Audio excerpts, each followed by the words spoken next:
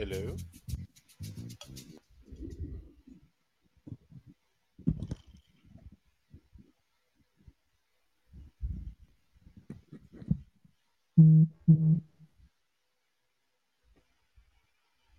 You guys hear? I am. All right, I'm gonna start. How do I sound? Good. Yeah, How about right. me? You sound good too. All right. How about me? Nice. You sound good, but you have an echo. Really? That's weird. Yeah, I mean it's slight, but it's there. Yeah, it is weird. That's odd. I have a fan on. I don't know if that's good. All right, I'm gonna start. Oh, there it is. Okay. The following may contain language which will be offensive to some people and inappropriate for children. The topics discussed may include drugs, alcohol, or be sexual in nature. This show is intended for mature audiences. Listener discretion is advised. I'm serious. It's dirty. Really, really dirty. Still here? Then pour your favorite beverage, sit back, and let's get this fucking show started.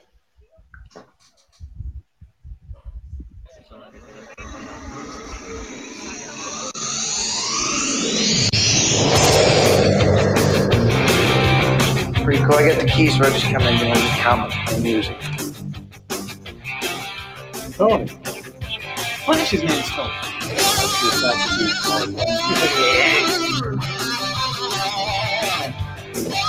Lois can never have Superman's baby. Ah, yes. Incredible Hulk melon body.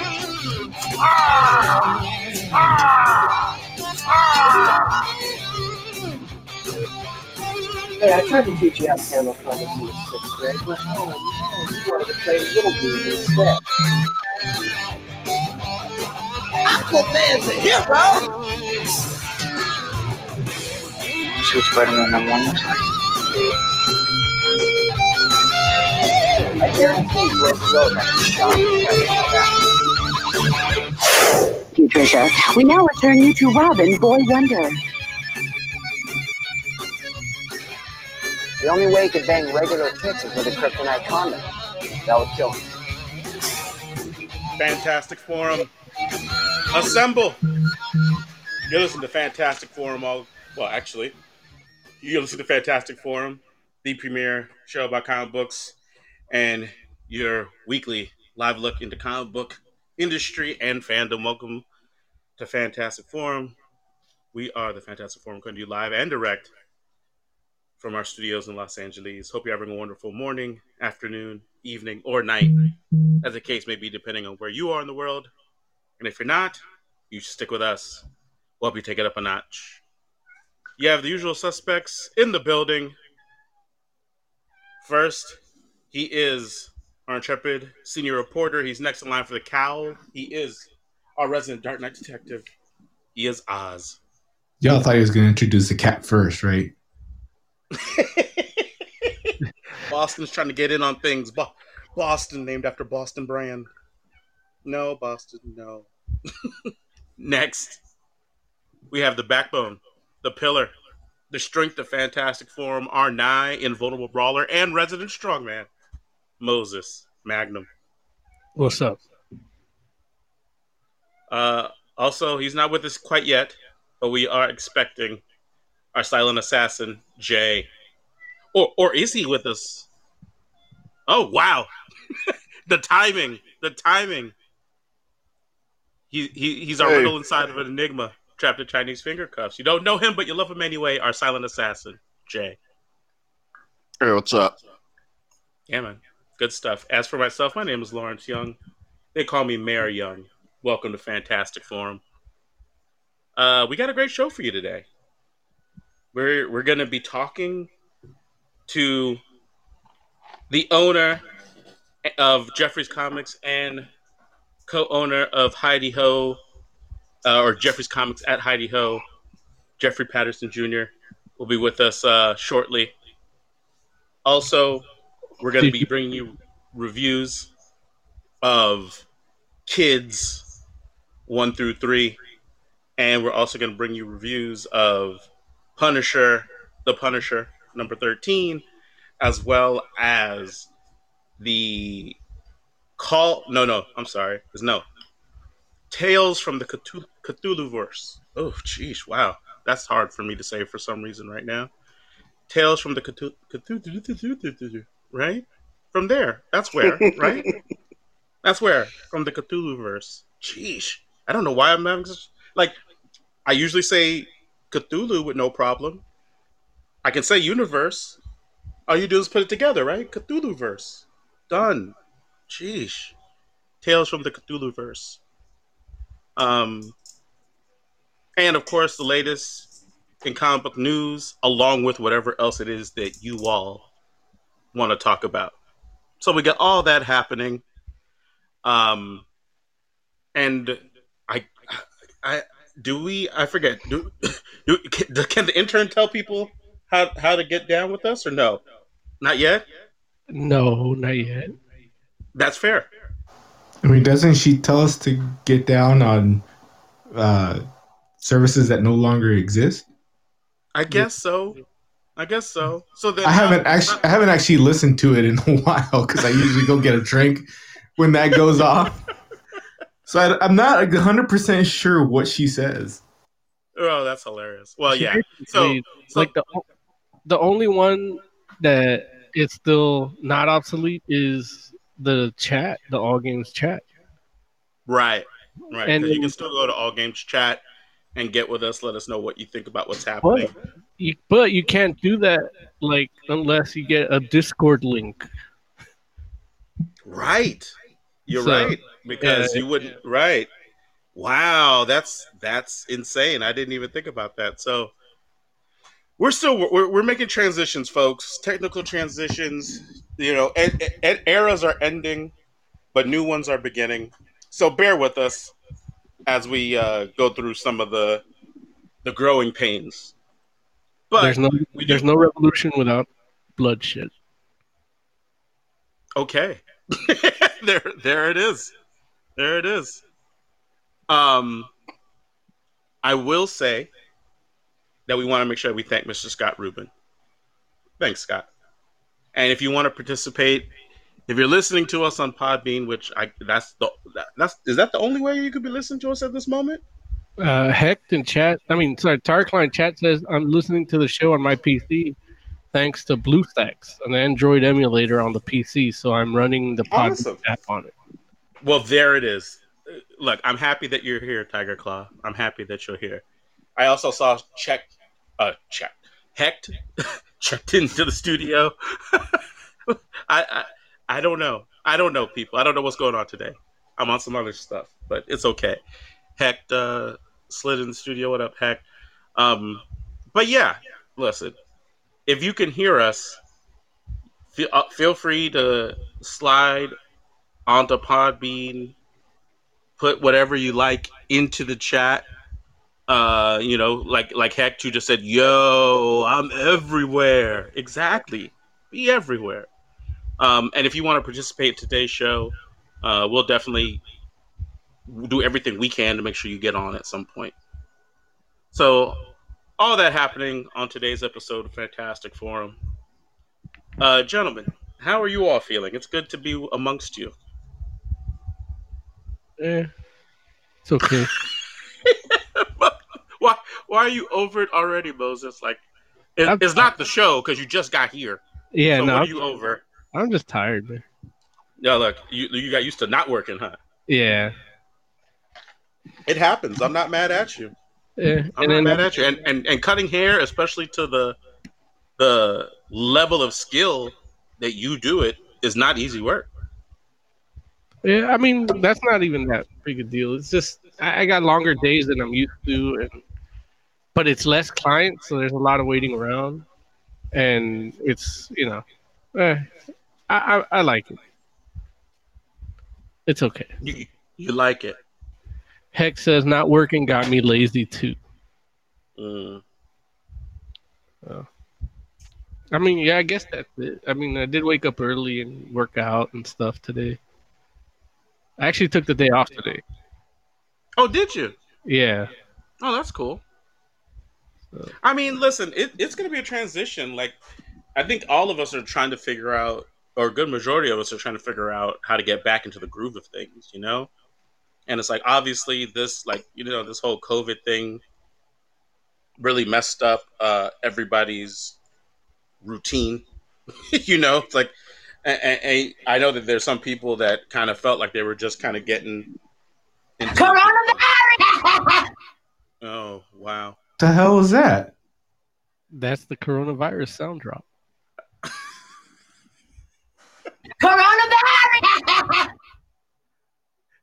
Oh, that's not good. Yeah, no, especially with you echoing.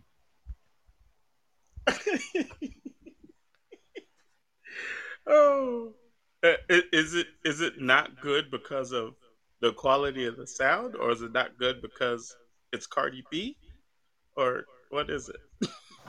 It's unintelligible. Like he told me what it is. I still have no idea. It's Have you ever literally heard Cardi it? B saying Yeah. coronavirus and then laughing. I was just like, I disagree. That phone buzz sounded better than that sound clip. Oh, it's too funny, man. So, yeah, it it's it's a lot. It's a lot, and of course, I mean, just with everything else going on in the country on top of COVID, it's like, yeah, it can be tough out there. It can be real tough. Yeah. So, what about you, Oz? How are you feeling? All right. The sad part of it is that that's usually how Oz sounds, even like before COVID. Well, I haven't stopped working. I wasn't as much affected, other than like canceling trips that I had planned. Right. And then, so I'm working 12-hour shifts, but the wife is furloughed. So on my one day that I come back home, she wants to go out when I just want to be home. So I got to do my duties and figure out where I can take her. Now we're packing to move. Oh yeah. Also, happy belated birthday, Oz. Yeah, nobody cares. I care. Oz, when was your birthday? Last week, What? What day? the 2nd. Oh, dude, I'm sorry, Oz. Happy belated birthday. Yeah, it happens. Wow, wait, how in the world did we miss your birthday, though? Usually we wish you happy birthday. No, you don't. That's not true. You never wish him happy birthday. Oz, do I never wish you happy birthday? Look, who remembers? Are you saying no one remembers your birthday? I feel like we've celebrated your birthday.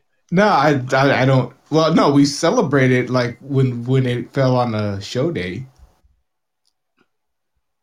Do we usually ignore your birthday if it doesn't fall on a show day? Yeah, it feels like it. I don't know. Oh, I don't keep track. that sucks. I'm sorry if that's the case. I know I always remember, but I forget the exact date because it's like the same general vicinity as my brother. Okay. So it's like by the time I get to my brother's birthday, I'm like, oh, it was Oz's birthday too. And my brother's name is Oscar as well. Right. What It's like- what you're supposed to say is memory loss is a symptom of corona. Oh, jeez. Man, happy belated birthday, Oz. I feel like next week we should just definitely have like we should do a birthday show for you. Nah. Okay. Look, I hear a surprise birthday show. Yeah, That's what I hear. that wasn't a convincing nah. That was like him twiddling his hair like Goofy, all bashful. I'm already drunk every time we do a show, so I don't see like what. So it'll be Do I wear a party hat? Is that the difference? it'll be an easy transition. You should So definitely wear the party hat.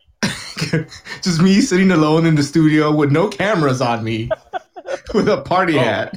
Oh, if you want cameras, we can get cameras. Look, don't get me. Look, we can get you all types of stuff.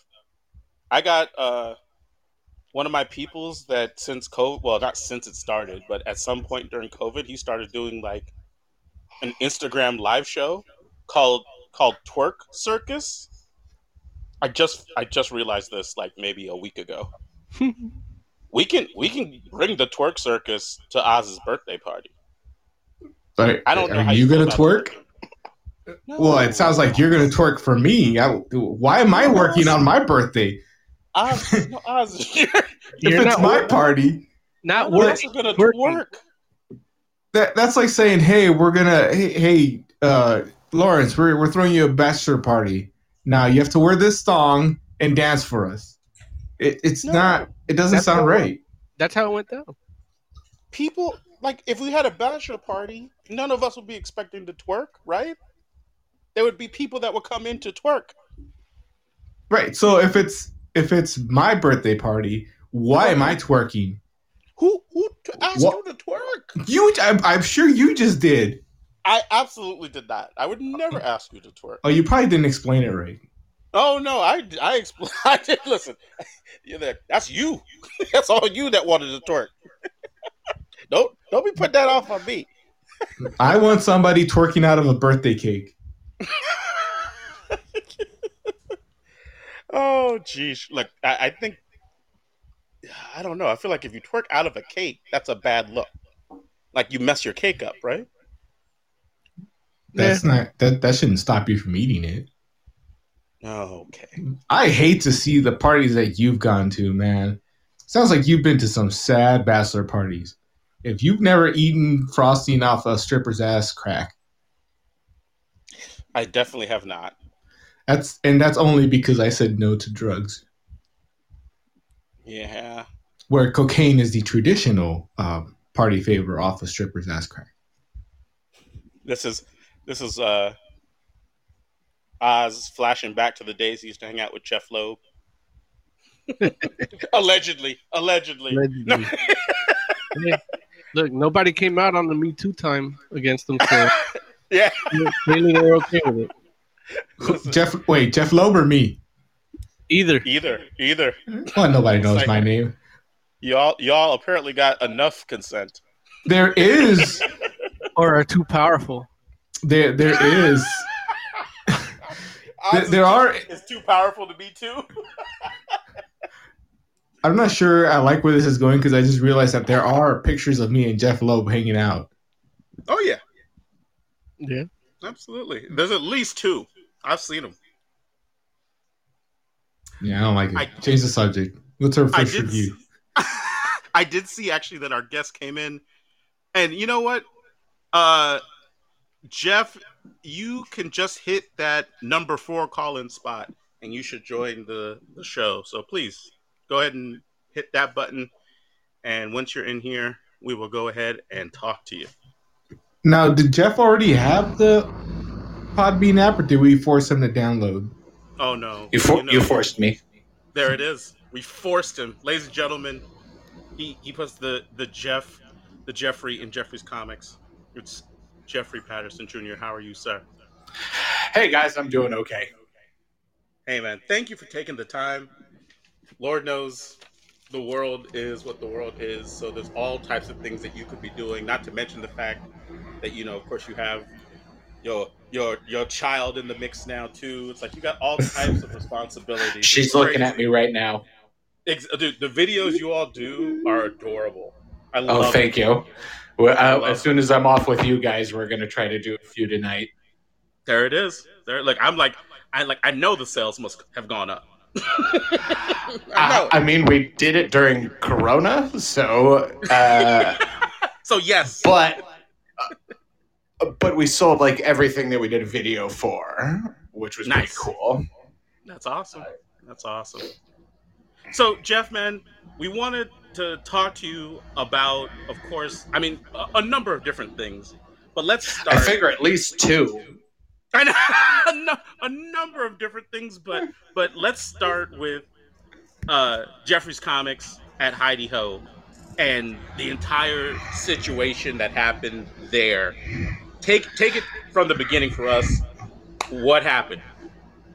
All right, so Sunday, we hear that there are protests and that there's looting going on in Santa Monica. And we get texts from friends saying the store is on TV. Wow. And we turn on and we flip around through all the different channels and pretty much keep it on the news all day. And we see live as the store gets looted. If you were watching news that day, the van store that they constantly showed is our neighbor. Yeah. Wow. So that's like 2 doors down from us. And even the Vons they showed is like a block away, right? Correct. Our old location was actually closer to that Vons. So like where the Vons was in between our 2 locations, and 2 locations were half a mile apart. They got the hardware store that was next to the Vons was also looted. And so anyway, we're watching on the news, and we thought, okay, should try to get down there and fix the door that's been broken and board up the windows so nothing gets any worse. And when you all said that to yourselves, was that something that you were thinking, like, okay, like you watched it happen live? Was it during the day, or was it at night? In the day. Okay. Because we're friends with the editor-in-chief of the Santa Monica Daily Press. Mm-hmm. So while he was going around doing some photojournalism, he texted us that we had been hit. Because we couldn't tell, because they didn't break any windows to get in. Mm-hmm. They tore up the door. Yeah. Wow. Unlike the van store where they just like broke every window and everything was torn apart. They just got the door and quietly took a lot of stuff. So you all decided, okay, we have to get down there and fix everything up. You were saying that you're going to do that like the next day, or you were like, let's just go down there this afternoon right now while it's happening? We tried Sunday night or afternoon. There was a little bit of daylight, so 5 or 6. Okay. But Santa Monica police had barricaded the city. They were not letting anybody in. Got it. And I didn't ask, but I was wondering, what if you lived in Santa Monica? Right. And I'm sure like we some exception. But like we own property in Santa Monica, so what's the difference? I mean, I hear that. I definitely understand. We all agreed after seeing how close we got that we were glad we weren't allowed to get there. Yeah. Because we got to get to that Vons parking lot, so we saw that firsthand, like cops shooting tear gas into the grocery store. Oh, jeez. And so we turned around. And then we just got up really early Monday morning and went down there and drilled up all the boards and painted our messages on them and cleaned up the glass, tried to figure out what was taken. Man. And I know that, you all went in on that store. I mean, obviously it's not new, but it's new enough, and especially considering that you moved locations. That was you haven't even been there a year, right? I think we've celebrated our year, or we're gonna in a month. Okay. So it's like, all things considered, it's like you were just kind of feeling like you're getting into the groove of things and the spot that you're in, and then this happens. Yeah. I mean, honestly, we had barely found our footing, if at all. But right. It's getting hit by Corona, and that damaged our store substantially more than it damages other stores, because in Santa Monica, you are paying so much extra rent for the tourists. Right. and none of those tourists exist anymore. But my rent didn't go down. Right. So we're trying to figure that out. Our landlord is kind of working with us. We'll see where that goes.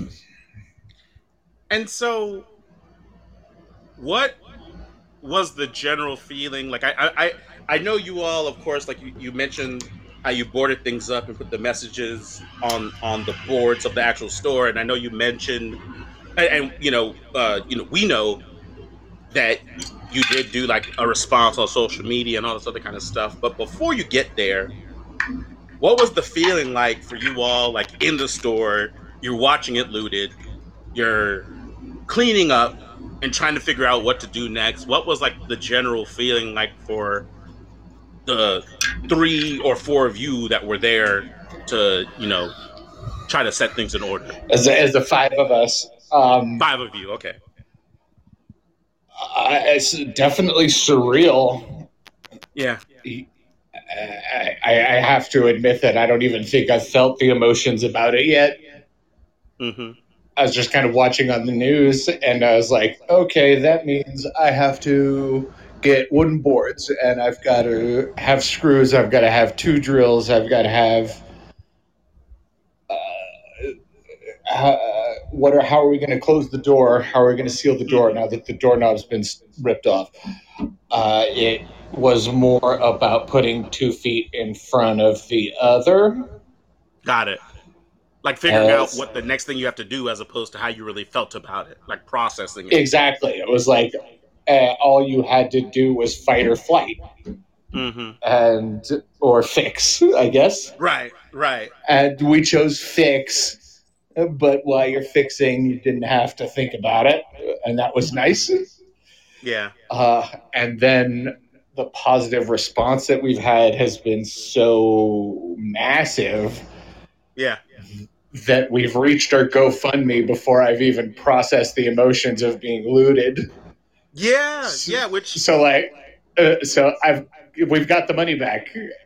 But I still have not dealt with any of this. It's so much. We did a GoFundMe. And wait, real quick though, Jim, before we get to the GoFundMe, let's talk about your actual initial response, because you all took the time to, once you boarded the store up, you took the time to put a message on the actual boards that are boarding up your window. The windows of your store that's just been looted. What was the message you put out on those? We did 3 separate messages. The big one across 5 of the boards was "We still stand with you," and a heart, and then "Wakanda forever." Then we had another one with all the hashtags. My partners are POC, so it was minority owned, Latinx owned. George Floyd, all of the hashtags, BLM, that kind of stuff. That was just a list of those. Mm-hmm. And then another board I did was Superman, Captain America, and Black Panther would be marching with you. Mm-hmm. And stand with George. But the S was Superman's logo. Absolutely. And we just had so many people taking pictures of what we were doing while we were doing it. Mm-hmm. I was really afraid that people would think I was being a doofus for integrating these 2 messages. Mm-hmm. But to me, Black Panther is one of the most important, at least fictional. I'm not thinking of the right phrase here, but in revolutionary characters in terms of people of color. Mm-hmm. You think about when he was created in the 1966, if I remember off the top of my head. Yeah, I think you're right. And he is the king of a country. He's smarter than Reed Richards. He's more powerful and clever than the entire Fantastic Four. Mm-hmm. The entire country is filled with super scientists. Mm-hmm. Now, think about how many stereotypes that breaks down. And think about the fact that it was published in 1966. Yeah, it's a protest character. It's a counterculture character. Right. There was, dang, I wish I could find the real magazine that this occurs in, but there was like a survey, and it was your favorite counterculture icons, and it was in the 70s. Mm-hmm. And it was like Malcolm X, the Silver Surfer, Martin Luther King, Black Panther, and this wasn't in like a comic book. Mm-hmm. It was in like a student magazine, or a bit more national than that, but a magazine for students. Yeah. And just these messages always meant something political to me. And also just Wakanda Forever, like everybody friggin' got it. Like right as soon as everybody saw that movie, they started doing the salute and shit. Like everybody got it. Yeah. Did y'all see SNL did a bit about if white people are allowed to do the Wakanda Forever salute? Yeah, I've seen that. I'm not going to do it or anything. Just go watch it if you have not seen it. Yeah, man. And so anyway, we put those messages on there. Yeah. Yeah, and then after that, you also did, put a message out on social media as well. I mean, you don't have to say it verbatim if you don't know it, but just what was the general sense of what you said on social media? If you're talking about the one about my family, that one? Well, there was one about your family, which was powerful too, and then there was also just one about what happened with the store. Just that we were looted, and that we know that the looters were not part of the protests. The protests were peaceful and separate. Mm-hmm. The looters took advantage of the situation, and we still support Black Lives Matter and all of the people that are protesting right now for equality, especially in the eyes of the police. Yeah, and please mention the one about your family as well. It always feels weird because you're not supposed to do the but my best friend is black. But in my case, but in reality, my whole family is black, and many of my best friends are black. Yeah. And so I just have grown up with that perspective, and I have it. But that doesn't mean that I know what it's like to be black. And when I walked out of the house, my brothers and sisters weren't white. I was. Right. And when we were in our house, we were just the Pattersons. And it gave me kind of a very solid view of both worlds.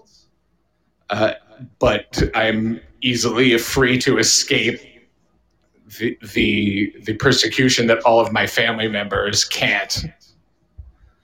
And so it was about that all of the things that I've experienced in the black culture that I've grown up in still doesn't mean I know what it's like to be black. Mm-hmm. And so, you put out all these messages, saying you understand hey, what happened to you was terrible, but it doesn't take away from the cause. And then now let's talk about the GoFundMe, because you went ahead and did the GoFundMe campaign, and your goal was $43,000. And tell me what the response was like.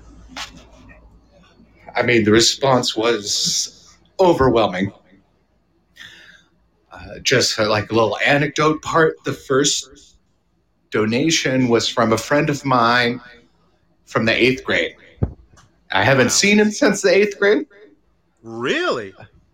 We're Facebook friends, so we still stay in touch, but we have not laid eyes on each other since the 8th grade. And he was the first person to donate money. And also, I know from being Facebook friends that he didn't have any extra money. I wanted to send it back when I saw that he was the first person. And then the second person was anonymous for $1,000. Wow. Just to give you an idea of how fast we were watching. Very deep into the campaign, the average donation was $60, Nice. which is really unheard of.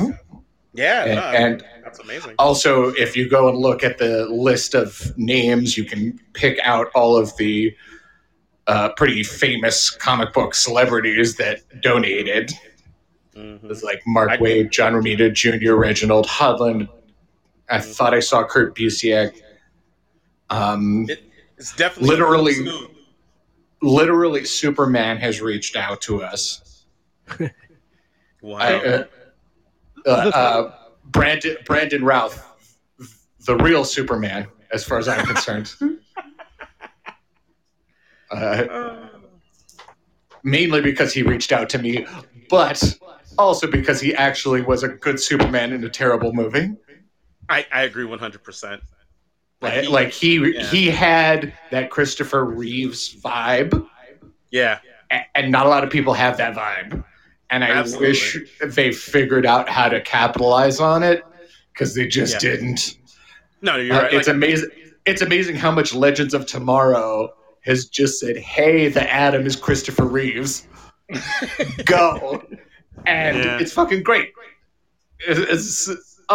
He has been so good on that show as the Atom that it literally made me forget he was Superman in a $1 billion movie. Right.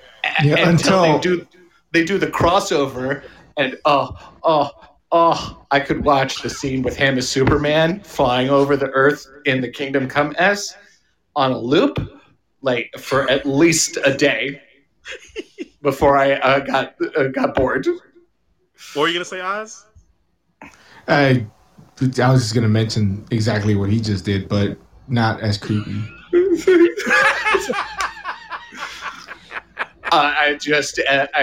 Kingdom Come is my jam, and like to see the newspapers in the background that were from Kingdom Come, and to have it be like a little 5-minute sequel to Kingdom Come was so just cool.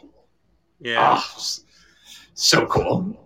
Yeah, it's good stuff. It's good stuff. So the GoFundMe gets funded in less than a week. You reach your goal. Yes. Right? Yeah. We reached it like amazing.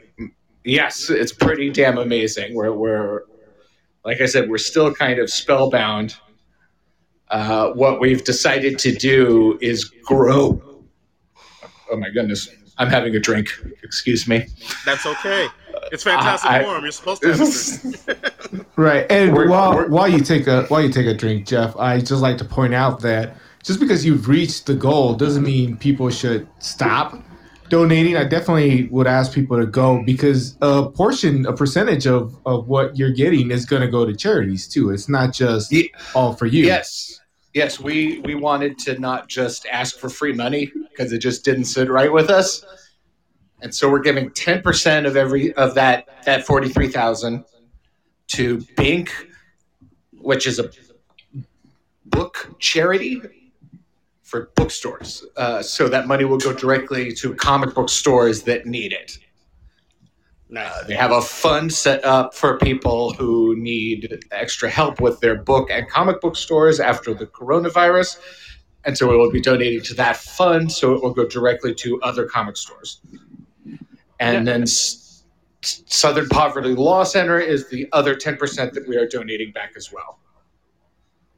So we figured it out, and if we get to 52, that will cover all our donations. But that's not why we're doing it. We're super happy that we are where we are. Now, Jeffrey, this whole ordeal has been, well, for me, watching it on the news, I actually watched it on the news because that day, my business was at risk, and they were asking me like, hey, what what's going on? My business is Long Beach, and they had their own issue the same day. But seeing Heidi Ho on TV, it's like, that's the shop I used to go to as a kid, back when it was on further in Santa Monica before it moved back. Yeah. That was my shop. Like, that's where I would go, and seeing it like that, I watched it change and change hands, and everything. It was really hard, and seeing you guys actually go through it with the spirits that you guys have, you and Eddie in particular, was actually kind of it was hopeful for the whole situation. Like, people need to see that the looting and the protesting aren't one and the same. You might have some overlap, but they're not one and the same. But And it's one of the things that really took that warm feeling from me was seeing people on the other side of things actually criticizing you guys for asking for money and praising the protesters and giving support still. I don't know if you were aware of that. But I have two comments, and we can go on that however long we want to go. When I was spraying that stuff on the front of the store, I was expecting to see 50-50 stuff on our pages the next day, because it seems like out in the world, it's 50-50. Right. And the next day, it was 97-3. Yeah. There were literally 3 dinks who tried to pull some stuff on our pages. The best one, has become part of the story because it's so great. Because, you see those times where people are idiots on the internet and everyone dunks on them, and, everybody is, dozen mic dropping on them because they made it so easy. And you think it's fake. Right. Because you're like, there's no way the person to set up this many comments. People aren't that dumb. Well, people proved me wrong.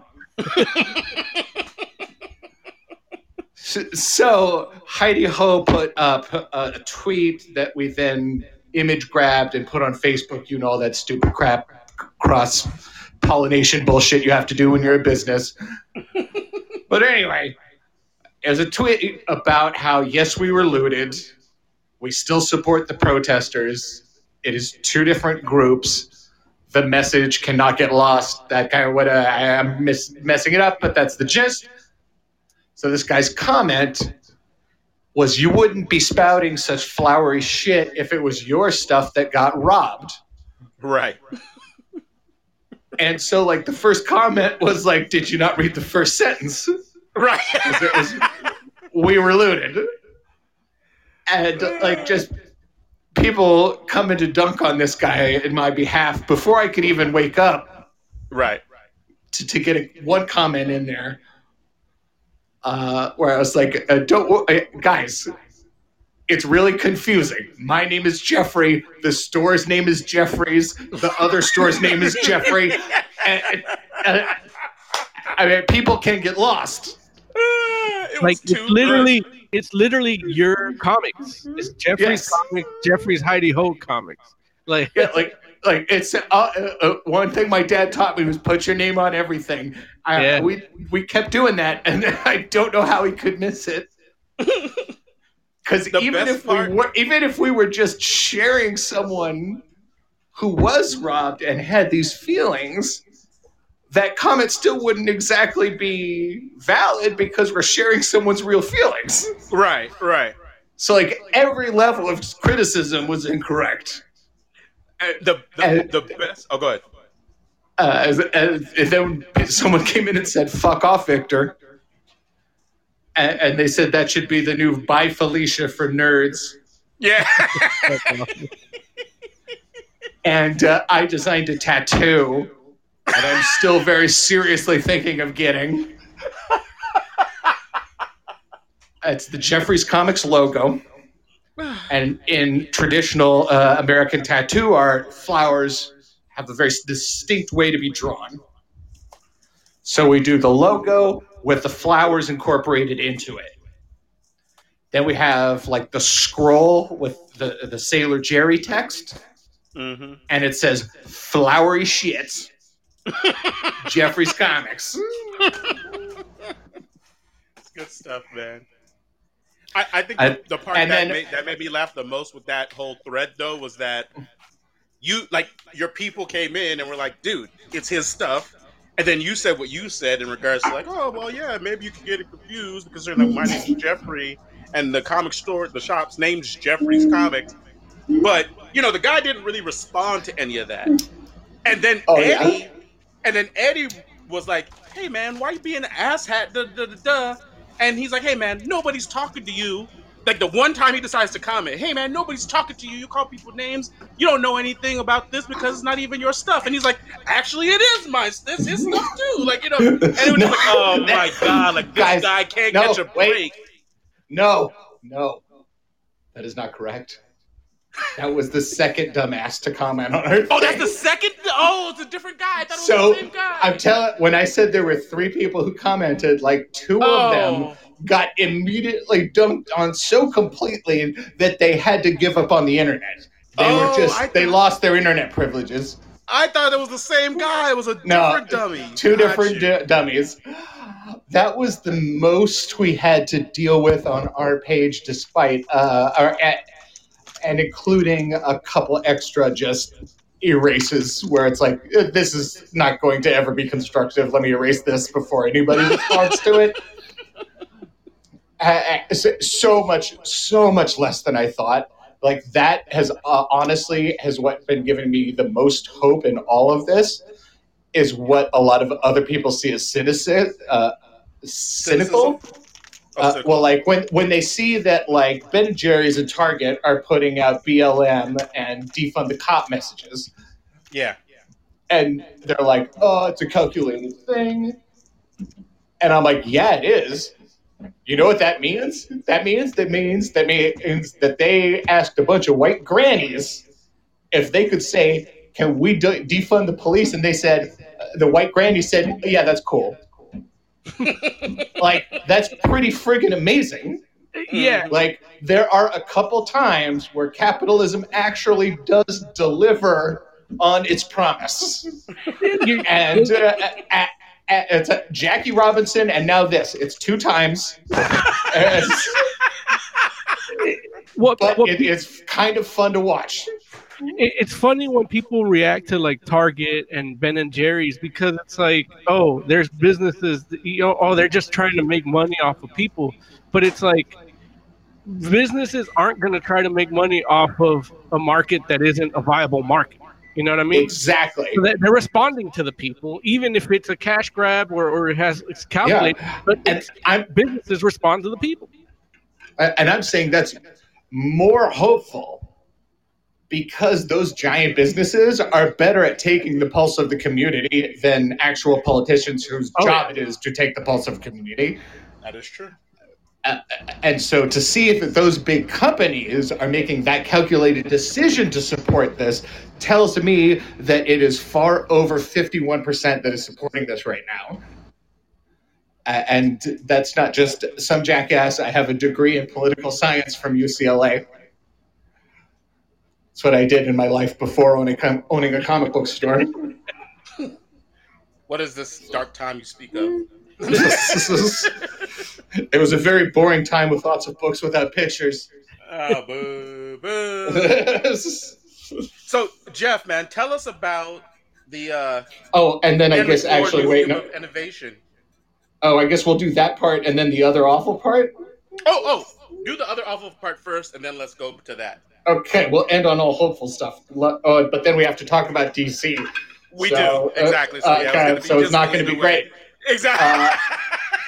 Wait, which part am I doing? The other sad part? The comics Nazis. Exactly. The comics Nazis made a video about us. Right. Comicsgate came for you. Yeah. And I always thought of it as a badge of honor for my friends like Mark Wade. And now I get to join that club. Mm-hmm.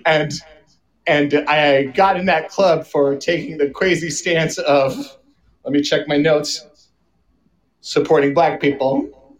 There it is. How dare you? I know. That's all. It was a crazy stance to take on the internet. You are a white man that reads comics. You should know that black people only belong as your sidekick, as your trusty sidekick, and nothing more. They wouldn't even have that, please. Like they enjoy Falcon or Ebony comics. Like Bullshit. So I watched this entire video, right? This entire video. I couldn't do it. For my emotional health, I chose not to. I watched about the first 10 or 15 seconds, and I imagine I could verbatim guess the next 15 minutes. Oh, listen, I promise you could.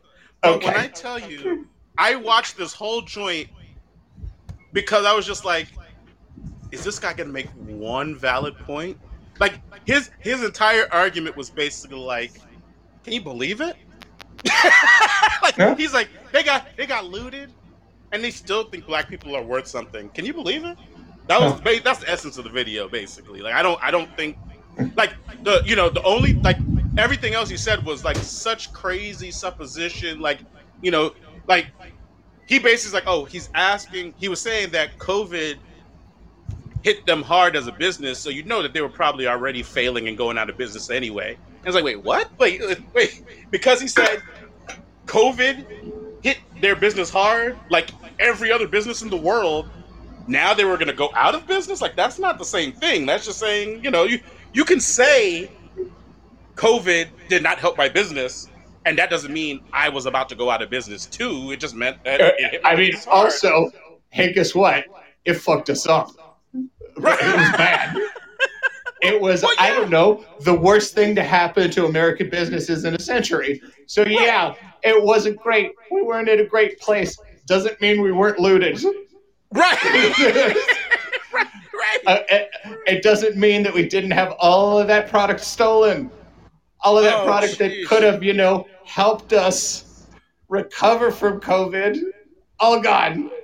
It was so insane.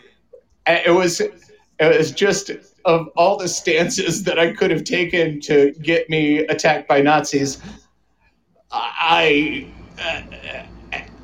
don't even know how you could have a problem with our stance. Because, like, at worst, you could say maybe we were being craven and saying this all to try to trick people into giving us more money.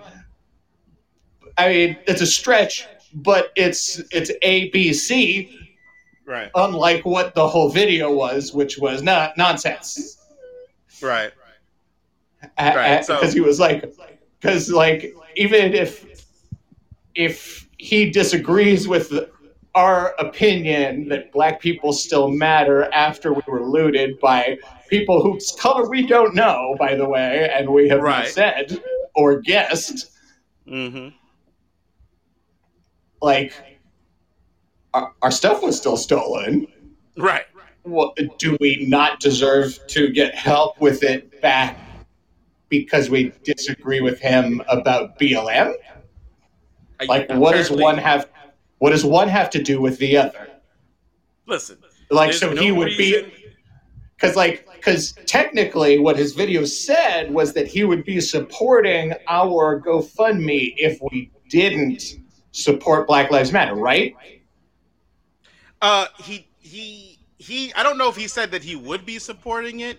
He did, but like he's indirectly making that statement. Yeah, indirectly, definitely, and he made a lot of allusions to the idea somehow that you were tricking people into donating to these I know tricking people like our customers. Mark Wade. It's in the thing that you're showing him saying it in the description of the GoFundMe. So I'm like, I'm trying to figure out, like, where does he think you're hiding the fact that that you're? I mean, it's all just a thing so that he can have his racist. What is it? Indiegogo still allows racists, right? Yeah, I guess. The one. Yeah, it does. It's all of the Comicsgate are all Indiegogo because Kickstarter wouldn't allow them to do it. Oh, okay. Like, in the rare company taking a stance against free money, they shut down some racists. Mm-hmm. But Indiegogo will not. So if you see Comicsgate, they are almost always on Indiegogo for that reason. Got it. But you didn't miss anything, Jeff. It's all nonsense. Yeah, I mean, I knew that. And just, I'll admit that being attacked on the internet by Nazis makes you a little emotionally fragile. Didn't feel like watching the video. So I just hung out with my baby, and we played the Superman theme song from the movie over and over again, and flew around the house instead. Nice. I love it. I want to kind of circle back, unless you had a question that was directly related to what we're talking about. No. Go ahead, please. Circle back to the GoFundMe. Okay. So aside from reaching our goal, we've decided we want to use our platform to expand what we're asking for to be a new program for underrepresented people and comic books. So we created some plateaus. This is all being rewritten by Morris, who's our copy editor, because he's actually a professional ad copywriter. Nice. Like on Mad Men. So he's in charge of that. So just the highlights being that if we can get 10,000 over what we ask for, we're going to create like a hangout space at both locations that's made out of really nice stuff, not just like a Costco folding table and folding chairs, like real furniture. Mm-hmm. We're going to use that space to host events on how to make comic books, as with an eye towards getting the host being a person of color or a minority. We're going to use the money to have the stuff needed to create a comic book present at the area for free. Wow. Meaning original art pages, pencils, and inks. Wow. We'll be sticking with pretty simple stuff because I assume everyone's a beginner, but once someone gets to the higher level, we would maybe unlock the drawer that has more professional inks and maybe paints if someone was going that direction with their artwork. Mm-hmm. As you know, us because you guys are customers at Jeffrey's Comics, we have a pretty long-standing connection to people of color in the comic book world. Yes. So we have a lot of people that we can call upon to teach these courses. That's good stuff, man. So then after that, the next 5,000 will be used to create a mobile podcast studio that you can rent from us for free, that people of color can use to create a podcast to raise their voice in the nerd subculture. It's good stuff. Much needed. So like a computer, multiple quality microphones, the hardware or the software that you're going to need, mixer, maybe some soundproof curtains to put up in a mobile place. We're worried about having to move right now. Mm-hmm. But once one of the locations does move and stays in a new place for a longer time, the podcast studio would be built permanently with some real soundproofing in it. Nice. And then our next 5,000 is an anthology trade paperback created by underrepresented people from Los Angeles who experienced the protests and the riots of this month, whatever they eventually are named. Nice. So we want to use that as both a springboard for new talent that have never been published, and also call on our friends who have some pull in comic books to put some kind of big names on the cover too. Then the last one is our crazy big swing, which is another $30,000 to create a bookmobile that we would take and drive into any school that would have us. We would give away comic books. We would give speeches. We would do business classes as well as comic book classes. We would teach Magic the Gathering because we're also, all of the stuff that I'm talking about is also for gaming. Like that area that I talked about that's really nice is also for people of color to have a Dungeons and Dragons program to not have to worry about it. Nice. So I just am a comic book guy, so I kind of forget that we are doing both. But it is absolutely fully both of those things. So another thing that we would do with the bookmobile is like go and teach kids in the inner city to play Dungeons and Dragons. They do like a one shot. And then we teach them how to play Magic the Gathering, because we have all of the cards that would be necessary to teach every human in Los Angeles how to play.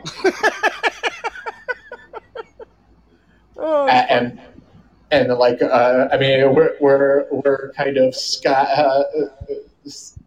I forgot what it's called when you're in business and you have these sky high ideas. But pie in the sky. Pie in the sky ideas, yeah. Yeah. And we're just kind of having fun with them, like that we would have the members of this art collective create the art for the bookmobile. No, that's all amazing stuff, Jeff. And I especially love the idea of like kind of creating a pipeline of creators of color in the comic book industry. Because Lord knows, we could use that. Absolutely. We were very lucky at both of our stores that we had people like my dad and like Bob and Mark, who were the original owners of Heidi Ho, who really did support young people who wanted to work in comic books. Because I've heard some news stories while this was happening. Like, do you guys know who Joe Keating, the comic author, is? You said Joe King? Joe Keating. Oh, yeah. Oh, Joe Keating. Yeah, he did like Morbius. He did Shudder. He's done a bunch of stuff. Yeah, he worked for Image for a while too. Like he was like editor or something at Image for a while. Yeah, he did like Glory, and he was part of the editing team of the other stuff that was related to that relaunch. Anyway, he told me that Heidi Ho was his store. And he bought, when he first became a professional, he bought a magazine and found out that it was signed by Jack Kirby. It was signed by Jack Kirby? And he tried to return it. And the guy said, "No, man, you bought it. It's cool." Wow. And so he says that it belongs to me. He says that it belongs to Heidi Ho. Oh, wow. So he is sending it back to us so we can auction it off to raise money. That's amazing. Wow. I mean, that's just one store. Like people that have become professionals after being customers at Jeffrey's Comics and being employees at Jeffrey's Comics. It's a long list. I would blindly put my money up against almost any comic store in the world in terms of crazy amounts of success that our customers and employees have had. Right. Because Danny Mickey, the inker of Spawn, the inker of Greg Capullo's Batman, the inker of Frank Miller's Superman Year One, was my babysitter. Right. And every album. Oh, yes. Also, he inked everything Rob Liefeld did for about 6 or 7 years. Yeah. And my dad kind of helped him get his career. And my dad would never want credit for that, except when talking to Danny directly. He wouldn't take credit for it in front of other people, but if it was him and Danny, he'd be like, "Yo, man, you're inking a Marvel because of me." But like Danny, after my dad died, came to me and thanked me and thanked him through me, and said that like he believed in this little Asian kid that could be a comic book artist. And I'm telling you, Danny Mickey has been my friend for 20 years. Yeah. I had never once thought of him as Asian. Yeah. And to him, that was a defining relationship between him and his dad, was that my dad didn't care that he was Asian. Yeah. And I just thought that was pretty cool. And seeing this platform just kind of show up right in front of me as a way to do that exact same thing that my dad did for a new generation of people, it sounds like the most awesome use of the voice that I have. Yeah, no, absolutely, man. It's super important, and it is definitely the right thing to do, man. So thank you for that. I mean, it's huge. It's huge because realistically, just the fact that you could take this particular event that, you know, I mean, it happened to you. It was a terrible thing that happened to you and the other, like, you know, the rest of the owners and co-owners at Heidi Ho, and to flip this into such a net positive, man, is amazing. Because there are plenty of people that would have just seen the downside of this, and it could have been a total negative thing, and that's all. I mean, it's almost like, you know, it's amazing what's happening. If you can I be really overly romantic about comic books for a moment with you guys? Yes, of course you can. The moment in All-Star Superman, when the young lady is going to commit suicide, and Superman shows up, and he says, "You are stronger than you know," and he hugs her. I was reading that comic book page and I broke down. I cried for 45 minutes. Hey, man. And the ridiculous thought that was in my head was that I can't let this guy down. Yeah, no, look, that's not ridiculous, please. Not the Fantastic Forum. I know that you guys are going to understand, if anybody would understand what I'm saying. Oh, dude, no, listen. I couldn't let Superman down, and it's that kind of time right now. Well, because he had taught me better than that. Exactly. And it's funny because seeing these, everything played down because of police brutality. The people that's supposed to protect you, killing American citizens. It really like hit a note. Like I was talking to my wife, and every now and then I'll go on a rant, and she's like, "Please sit down, at least," you know. But my thing was like, that's why Man of Steel was a piece of shit movie. That's why you're mad at him killing Todd, because Superman always maintains the thing, even when he has had to kill in the comics or whatever. It's not just the next issue he's just fine, you know. He goes. You know, you deal with it with the American way, the justice, truth, whatever. I'll stop him from rampaging. I won't kill him. You handle everything else. Yeah. In the comic book, he's only killed Zod, and he gave Batman the right to put him on trial. Yeah. Like when he got back from the Phantom Zone and killing Zod. Yeah, imagine how different that comic book would be, or a movie it would be. I mean, right? Yeah, they made a Superman movie that was devoid of hope. Yeah, it's gross. Right. So that's all you have to say, really. Anybody that's like, oh, well, it's okay that there's no hope in it. It's like, okay, well, if that's how you feel, then our conversation is over. So it's like, okay, cool. Yeah. Well, so anyway. then just. Superman's not your guy, man. Right, exactly. Cool. Right. It's like you like somebody. We don't have to make you like him. Right. You meant to be Superman reading Supreme. Like it's okay. Supreme actually had a lot of hope when it was actually good, when Alan Moore was writing. You are absolutely correct. You're right. But okay, so Jeff, talk to us about the Henry Ford Museum of Innovation. Why did they reach out to you? They want the boards that we spray painted to put up in their museum because they felt that it represented this time in American history. So, like, right, and I didn't say it right. It's the Henry Ford Museum of American Innovation, correct? Yeah, I think that's yes. Yeah, so that's the important part. Yeah, and so the curator reached out to us. It's pretty insane. Like the idea that those particular boards, because I will tell you right now, Jeff, you know, you and I didn't like. This is the first time we've actually gotten the chance to, of course, like verbally speak since all this happened, which I guess is technically just a week ago or so.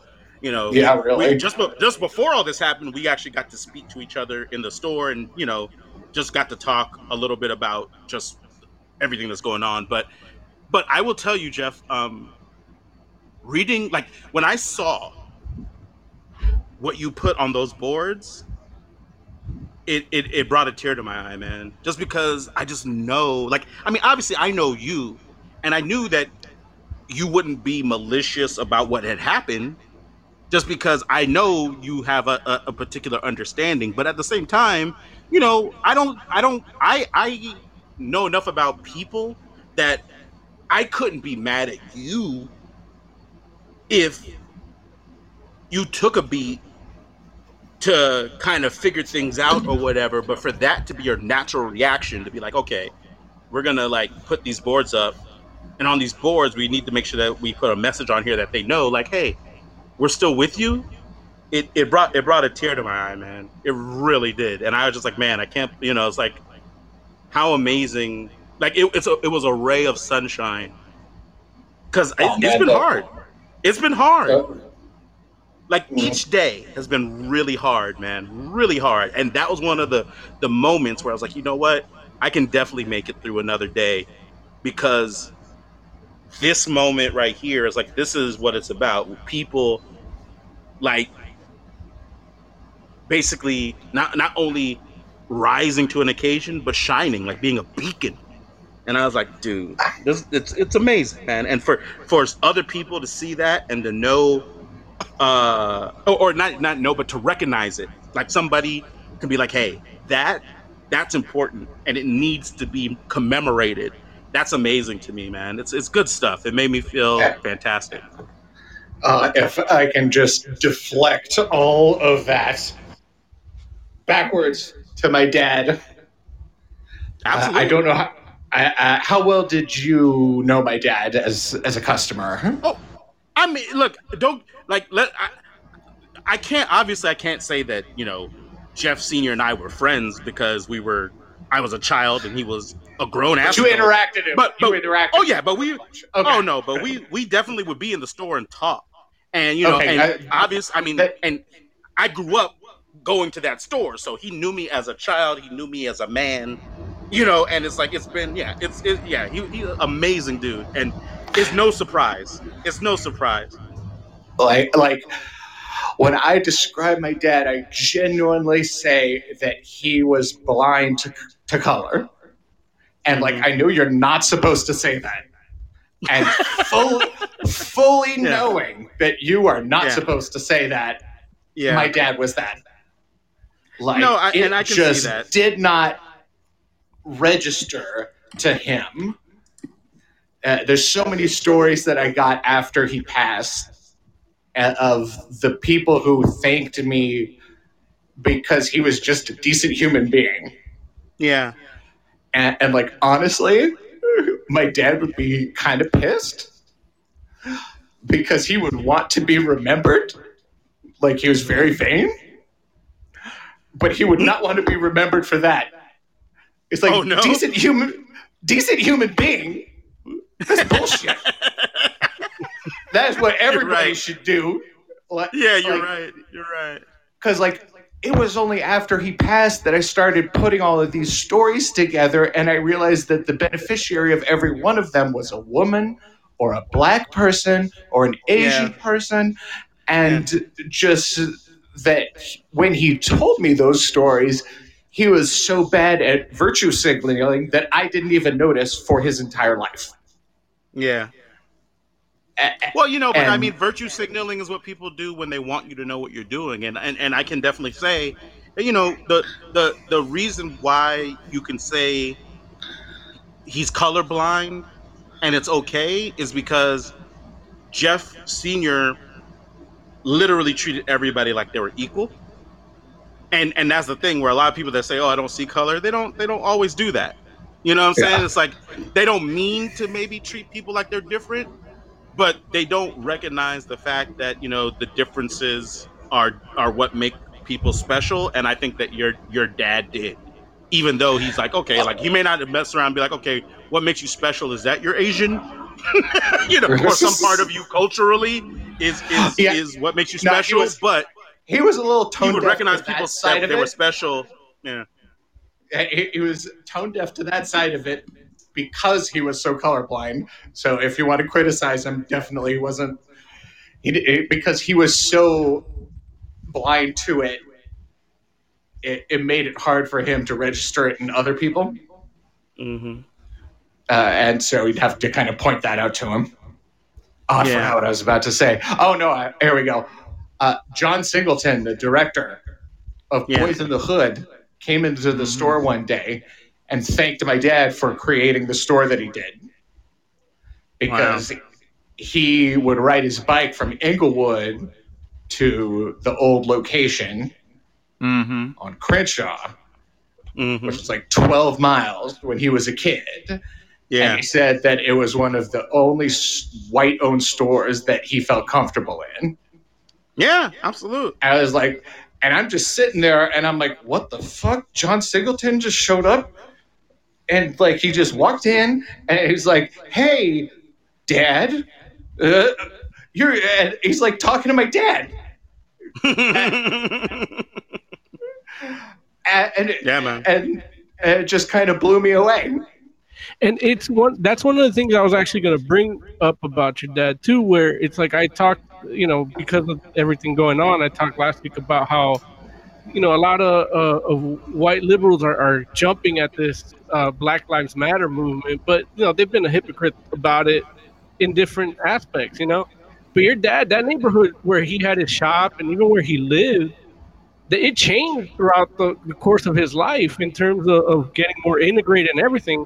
And I'm sure a lot of his original neighbors moved the fuck out, and he stayed. Yeah. Yeah. But though, Jeff though has always been like that from the beginning, though. And I know, I know, Junior, you can speak to that better than I could. But as far as I know, it's like, I don't know if he did it intentionally or not, or if it was just a thing where he just made all people feel comfortable, and so everybody was comfortable. Like what you just said in regards to John Singleton coming into the store, I can relate to so much, because I can tell you about being in Golden Apple in Hollywood and people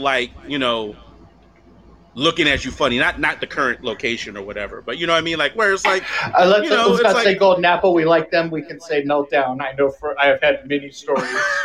well, from them.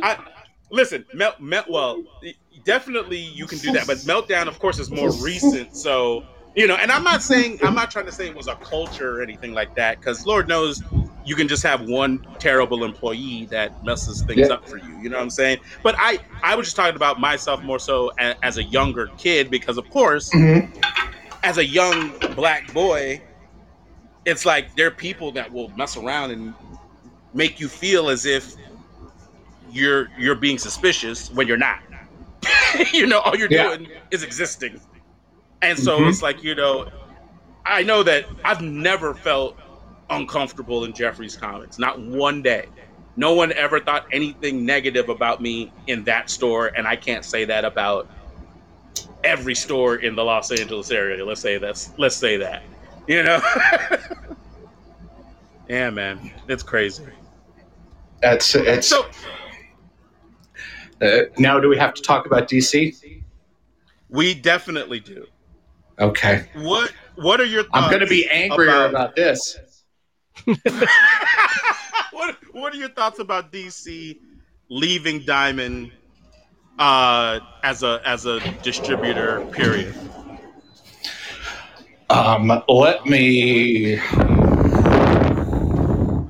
It's bad. The timeline. Okay. I want to add something to the timeline that some people might not know. Okay, talk to us. Okay, so during the coronavirus, Diamond says they were no longer going to ship comic books.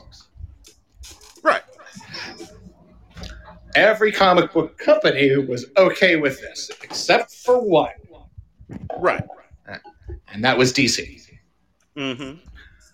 DC was so upset at this that they decided to distribute comic books separately still while our stores were closed by order of the government. Right. So this literally DC saying we care more about our bottom line than your lives. Right. Absolutely. It was the choice everybody was making, right? Money or health. Yeah. And this was even put into an impromptu vote on the comic store owner secret Facebook group Cabal Illuminati, where we make all of the decisions. We put it to a vote. Do you want books or do you want to just stop? And it was 97-3. 3% wanted books shipped. And DC decided that was enough for them to put out a press release saying comic stores were asking for new comics. Oh, wow. If you remember their first press release about releasing comic books again, that was what they said. Right. Because, yes, there were 3 yes votes in that Facebook vote. I did see those. But I believe there were 108 no's. So it's not even... 2 of those yes votes were probably the shops that are the new distributors. Yes. So then, after DC still saying, even with everybody telling us no, we still want to fuck your shit up with the Rona. So we're going to create a new distributor so that you have to buy our comic books that way. Right. And these distributors have the names Lunar and UCS. Right. And within about 8 hours, a comic book store owner sleuths out that those 2 companies are actually just Midtown and DCBS. Right. The 2 largest DC accounts. Online. Oh, those are the 2 largest DC accounts? Yep. Oh, I didn't know that. So literally, they are asking us to give our largest competitor money. Right. Like, if you gave me a magic wand and said, hey, I can make the closest comic book store to you disappear, or I could make online comic book sales disappear, I'm disappearing online comic book sales. It's going to be far, far better for me. And they are asking us to fund the very companies that are trying to destroy us. Right. So now we can talk about DC leaving Diamond. Okay. So that's the context. Yes. So they have left Diamond for these 2 companies still. Those are the only 2 companies available to us as options. There's a 3rd company, Penguin, but that is for trade paperbacks.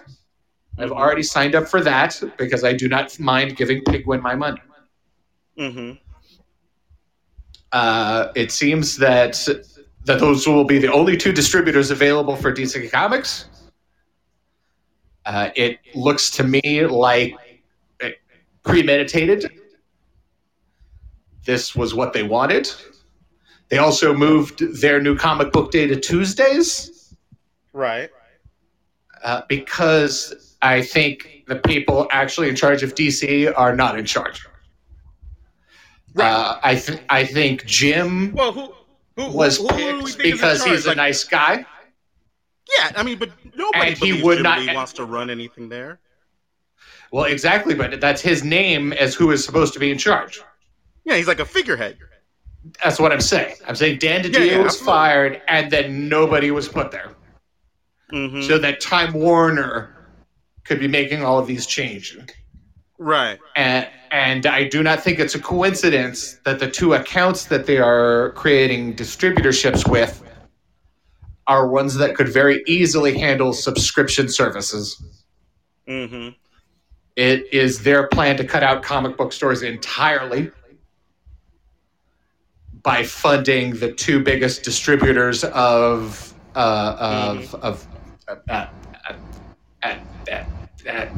mail order comic books directly.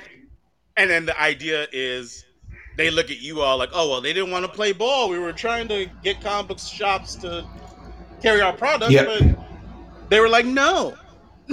Yes. Making you all seem exactly. like you're the unreasonable ones. Exactly. Yeah.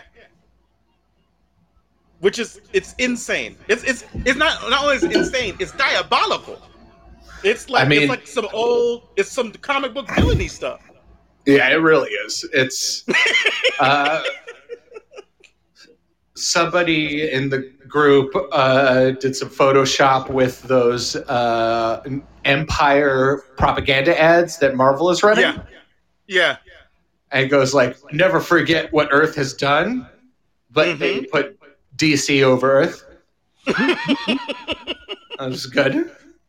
So Jeff, I was like, if that was a variant cover, I would buy that. Real quick, Jeff, go ahead. In Mo. chat, Hecht asks,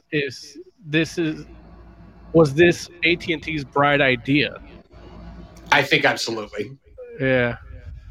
Because I'm looking at Jim, because he's technically who's supposed to be in charge making these decisions, right? Supposedly, but he was literally on camera drawing nonstop all day. Right. So we know for a fact he wasn't doing any of this stuff. Right. Like, don't you have a company to run in the midst of a pandemic? It's Time Warner and AT&T looking at comic books and not understanding the business model.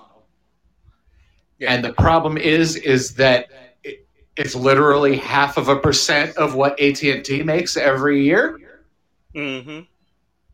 And that's literally like a bookkeeping error. Now, Jeff, and so they feel that there's no reason to learn any new rules. They're going to force comic books to follow theirs rules.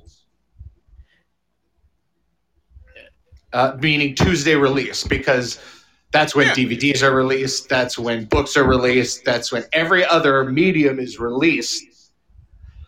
We picked Wednesday for a reason, to be different. And DC doesn't care. Do you think that somehow if or when this move fails for them, they might restructure and then retire Jim Lee or put somebody else above him? Or I mean, I would like to know who's in charge, because I make it sound like I'm really coming hard on Jim. Jim is a great dude, just a real stand-up dude, a good human being. And I think he was put in the corner, and his response was, "At least I'm going to draw." So I do want to give him kudos. I feel like Jay predicted this like years ago. I want whoever's in charge to actually be the person I can yell at, because I know for a fact Jim is not the person I should yell at. And I tell you right now, but if you yell at Jim Lee, it's not going to go well for him. He's so tiny. Yeah, he's a tiny dude. I'm telling you, like, oh man, it's like I might say Jim Lee can't handle his own, but he's a little fragile. It's a little fragile. So let me ask you this question, Jeff. Let me ask you this question, because I understand obviously at Heidi Ho there's different considerations, but at Jeffrey's Comics, that's your store. Mm-hmm. What are you going to do in regards to this? Like, what's your plan for how you handle distribution, or how you handle DC Comics moving forward at Jeffrey's Comics? My stance is that I'm not going to do any work for DC anymore. Okay. And what does that mean? Yeah. If you as a customer come in and tell me you are going to pay me full price for a comic book, I will order it for you. Okay. In terms of books that I put on the wall, and take space away from Marvel and Image, that's going to have to be a book that I am going to guarantee to sell a lot of copy. So Batman, Detective, Justice League, and then the miniseries. That might be it. When you walk down the DC, when you talk down the walls, that might be all you see on the wall for our new section for DC. So you're DC. I mean, and I know that you don't really have like in Jeffrey's Comics, you put all the new comics in one particular area. But as far as the new comics for DC, you'll probably have like the Bat families. Well, you didn't even say it's Bat family. You basically said Batman, Detective, Justice and the League, miniseries. And that's it. Yeah. Wow. I don't see us stocking wall copies of Batgirl, Nightwing, Teen Titans, Young Justice. So you're gonna order those books, like those kinds of books. You're just gonna order whatever the pull customers ask for, and that's it. Yeah, I'm willing to. I'm willing to please my customers. Of course. That's it. Wow. I'm not gonna try to push any DC product, except for evergreen trade paperbacks. When you come to our store, you see that we have an expertise in old books. I think using some of those slots from DC Comics to show off our back issues excuse me, is something that makes us more money. Our profit margin is better on back issues and silver gold books than it is on a new issue of Batman. And how do you feel about on top of making it very hard for me to make money, you want to just treat me as a disposable human life.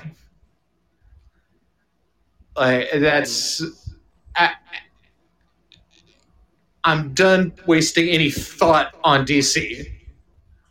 If I look at a book and I'm like, ooh, I don't know if I want to order that, the answer is no. So, thought over. Jeff. Jeffrey, just out of curiosity, I was wondering, like, if you weren't mad at DC, how much of Amethyst would you order for your store? Oh, that one would be probably only 5, and honestly, that's probably me being irresponsible and trying to stock everything. I think this is a big wake-up call that you don't have to stock everything. And I think we're going to see that our margins are better when we just decide to only sell the DC product that we're guaranteed to sell. Because all that other stuff is a coin flip gamble sometimes. And if I don't sell 5 issues of Deathstroke, that erases the profit from the last 5 issues I sold. And Oh, go ahead. And then if you take into account the pull customer discount that we offer, I'm not even paying my employees. Whereas if I sell a classic issue of Venom Lethal Protector for $10, I'm making great profit margin. And should I put that on my wall that I typically call the new wall, but should it just be called the wall now? And should it have stuff like that I know is going to sell? Like when I buy a collection and it's got every issue of Amalgam and Marvel versus DC. Yeah. People just love seeing that stuff. And like the Amalgams we do for $5 or $10, depending on which character it is. And I get to keep most of that money. People are really happy to see something they know they're going to love, rather than a new comic that's a coin flip that you're reading and then discovering whether you like it. And DC is just giving us all of the excuses to not deal with them. I think they are grossly overestimating, because even if here's the question could be, if they didn't pull that stuff during Corona, if just when they reopened from Corona, this is what they were doing, my feelings would be different. But still, the hoops that I would have to be jumped through to go to another distributor and deal with a new day would still be making me pretty angry. And it would still have me drastically cutting my orders of DC. But it wouldn't be on a moral obligation. It would be more of a business. Right. And obviously there are plenty of shops that feel the same way that you'd feel. You know, obviously there was the story about damn it, who did the 50% off sale? Mile High? Was it Mile High? Yeah, Mile High. Chuck did. Yeah. Mile High did 50% off all their DC stuff. I know, Mike Wellman over at Atomic Basement was like doing like a buck sale on all his DC stuff. He just wants to blow everything out. And I'm getting the wording ready for that, where it's just what I just described to you. Yeah, I really want to emphasize how they treated us during Corona, because honestly, the crap that they pulled with the distributor, I think, is hiding the more evil thing that they did. Like which is trying to get us to distribute comic books during coronavirus. Oh yeah, absolutely. Okay, got you. Full on shoving it down our throat. Yeah, absolutely. So, but how do you feel about the Tuesday move at this point, and what's your thoughts on it in regards to that now with this is the next thing? It's pretty annoying, and I think it's going to end up with Diamond capitulating and doing it for everything. Really? They're just going to... You think Diamond will still, at this point, just put everything out on Tuesday still? I don't think it'll happen right away. Got you. But we're literally getting the books at the same time. Got you. You're basically saying, like... Batman shows up at the same time as Spider-Man. Right. But you can only Batman is for sale. Batman. Got it. And you're basically... So is it not really... It's not really up to... Is it up to Diamond, or is it up to the publishers? I guess kind of both. Okay. If Diamond came out and said, hey, we have to do this, I'm not sure anybody would put up a huge fight. Got it. Because I think they would have thought about it pretty long and hard before saying something like that. But I think they're going to have to. Because otherwise, also, Marvel is giving up that customership to DC. They're giving up the first... They're giving up the first day of sales to DC. Right. And that's bad. So I think something is going to give. I think they might wait and see if DC completely fails on this. Because I think once DC says what their numbers are for the next 2 months, they are going to shit themselves. I think they think they're going to call our bluff. Uh-huh. And comic store owners don't bluff. We are stubborn assholes. That's why we are comic store owners and not bank accountants and lawyers. Right. We're all kind of smart, but we can't put up with people's shit. So basically you're saying that you feel like DC sales are going to suffer for the next couple months, which, I guess may not necessarily I would be flabbergasted if they lost less than 50%. Wow. But that might not show up so much in June, just because June is, like everybody's still kind of like easing their way back in. But you're thinking because there's still 2 weeks of Diamond. The first order that we have to put in for the new distributor is, I believe, a week and a half from now. That's when you will see the numbers. Got it. So, yeah. Because up until then, we're still getting it from Diamond. Got it. So it'll definitely be... So, wait, the comics that you're putting in, those are 2 months ahead of time, right? It's kind of changing as they go. Okay. So it could be as close to as 3 weeks from now. Oh. That's called FOC, Final Order Cutoff. Right. There's a special tool that we're given as owners to change our orders up to 2 weeks before, because that's how quickly they can set the print run. But that's been flying around all over the place with Corona shutting down not just Diamond, but the actual company that prints the comics. Right. So FOCs have been kind of all over the place. I couldn't really tell you how early or advanced I'm ordering things. It's the Wild West. So maybe the first place that we can maybe solidly look is August sales. No, sales, yes.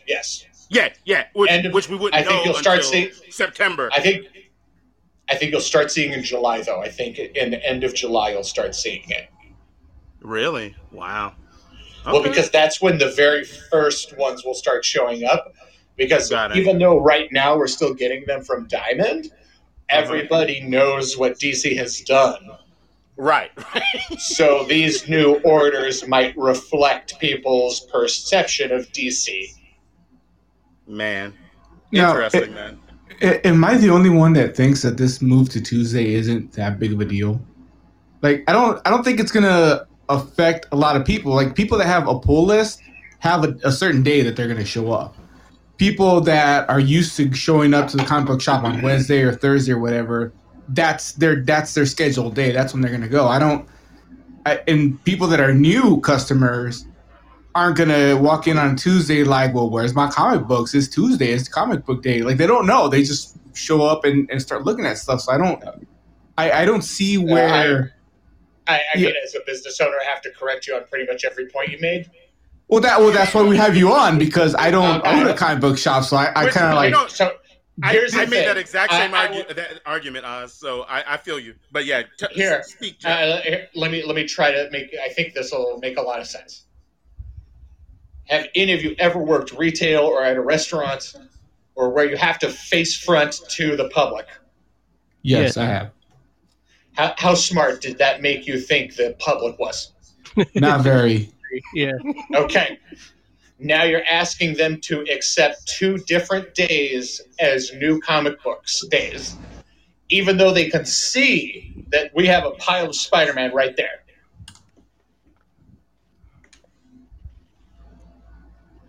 See, and you know what? That's it. That's my point. It's counterintuitive, but I can't argue with the man who makes his living off of this, you know? Right. And that was and you know, you're smarter than me, Oz, because I did. I said, and honestly, I still feel that way, where it's like, I do feel like the majority of the diehard comic book people are still going to just come in Wednesday as opposed to Tuesday. But I do people will come in Wednesday. I bet we'll have 10 to 15 at least come in on Tuesday. But not just because they're only DC customers, but also because people want to have it right away. I guarantee we will have 3 people waiting for us to open our shipments from UPS. Gotcha. And that's annoying. I can totally acknowledge my own personal bias in the sense that I'm not the guy that's like, I need to read it as soon as possible. Like, I've never been out in front of Jeffrey's at 9:55 wondering why isn't the door open. I'm not that kind of customer, and I'm also not a DC guy. So I totally can accept those biases and recognize that I might not be thinking through it in the same way as somebody that loves DC. I mean, here's the bigger argument that people have a harder time understanding. I'm not saying that these things are going to change the mind of every single person, or even the majority, or even 70%, or 80%, or 90%. Right. But if it changes 4% of our business, right, that's bankruptcy. That's enough. I hear you. And you have to make the appropriate changes. Exactly. And so I think that Marvel will. What I think will happen is that they will wait and see if DC folds back right away. Because I think they're going to see their numbers and they're going to at least talk about it. Right. Moses, what were you going to say? I wanted to ask because there's rumors that UCS is going to be distributing Marvel and other publishers too. Well, I wanted to get how you feel about that as well. I mean, it becomes less of a problem if more people are distributing through that. Okay. Because some of the biggest problems in terms of business is that I have to pay a separate shipping bill for a DC product rather than folding in Dark Horse, Image, and Marvel all together. It actually adds up to quite a bit over the year. Now, Mo, did you see? Oh, go ahead, Jeff. I'm sorry. Also, our terms are not as good with UCS. Yeah. So that sucks, but it's like 4% difference. But then that's enough that I have to continue to order from Diamond. While also ordering DC from UCS. And also, we're going to have to, we as in comic book store owners, because I am taking a far less militant approach than a lot of comic store owners are taking. This is true. Oh, fuck, I forgot what I was going to say. It happens. Mo, did you see something that said that, like new books would be pushed through those companies too? Or because I did see something about older, like back issues, basically. Which it's just the stuff they already sold on their website. They moved it over to their distributor site. Right. Nothing fancy. It's just, it's more of a rumor as of now. And, I just wanted to get a retailer's perspective on it because it is giving, if it change. Go ahead. It would change. I would still not be happy with how DC disrespected us. I would see Marvel joining that as them being forced by DC to do so. So morally, I would still hold DC at fault. I'd have to look at the terms. They would have to change their terms because right now their terms are worse than what I get from Diamond. There's also been some stuff online where when Diamond finally started shipping stuff out, the first shipments back were damaged, whereas the UCS and Lunar stuff was better packaged and less damaged. Is that a factor at all? It definitely is, but not as much to us. I don't know why we seem to be so lucky. We have them just flat out miss things. Okay. We'll get the wrong things. We'll get too many of one thing, not enough of another thing. We'll get a different comic stores a box, like a whole box of their shipments. Wow. But that's wild. Damage is not usually a thing we had to deal with at our store. Not very extremely. And while it looks cute that they have all that bubble wrap, but you're paying for it with the shipping. Right. It's not worth losing your percentages because honestly, 9 customers out of 10 don't care if the book is a 9.8 versus a 9.0. As long as it doesn't have a tear or a fold in it, most people are happy. Okay. Yeah, man. Well, Jeff, I will say, man, we held you, of course, a lot longer than we intended to, and we appreciate you. There was a lot to talk about. There definitely was, man. And, I mean, obviously, we consider you a friend of Fantastic Forum, and we are very happy that your GoFundMe worked out the way that it has so far. We're happy that, that other people responded to it positively. And, while we all would have hoped you would have avoided being looted in the first place, we got to say, it's like, dude, who knew how many amazing things could come out of such a terrible thing? It has been truly humbling.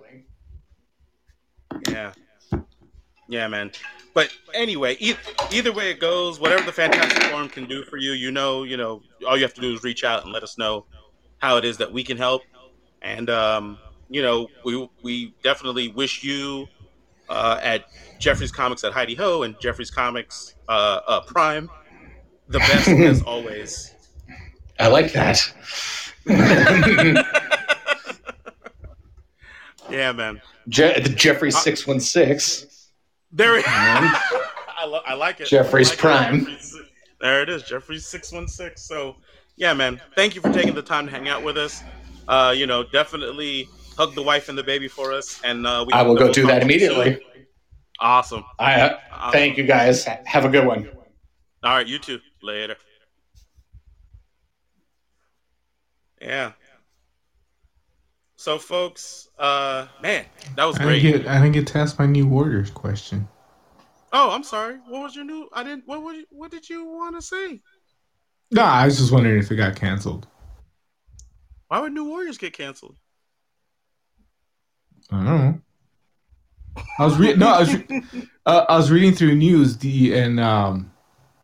It's very ambiguous. Like there was articles about how it wasn't announced canceled, but some of the sites that were selling the issues, like they took the product down basically. Oh yeah, I mean I'm sure it got delayed. Well, not only that, but they had a lot of pushback from people that were mad about it. Right, but right. So that's kind of what. That's kind of like what George Floyd. That's kind of like why I wanted to ask, because Jeffrey would know. He's the one that would have to order them. Oh, I mean, I would have loved to have got his take on it. It's okay. You can ask him next week. It's like, I'm mad at Oz because he doesn't ask questions right. Well, at all. I mean, you see how you didn't do that joke right? Oh, you son of a bitch! All right, let's get into these reviews. Okay, let's do it. What are we doing first? Don't everyone talk at once. No, look. How about this? Oh, go ahead. I can do Punisher real quick. It'll be fast. Let's talk about Punisher 13. All right, but first.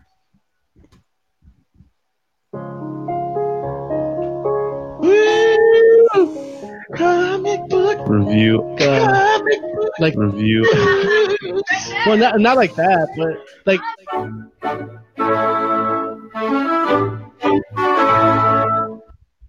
So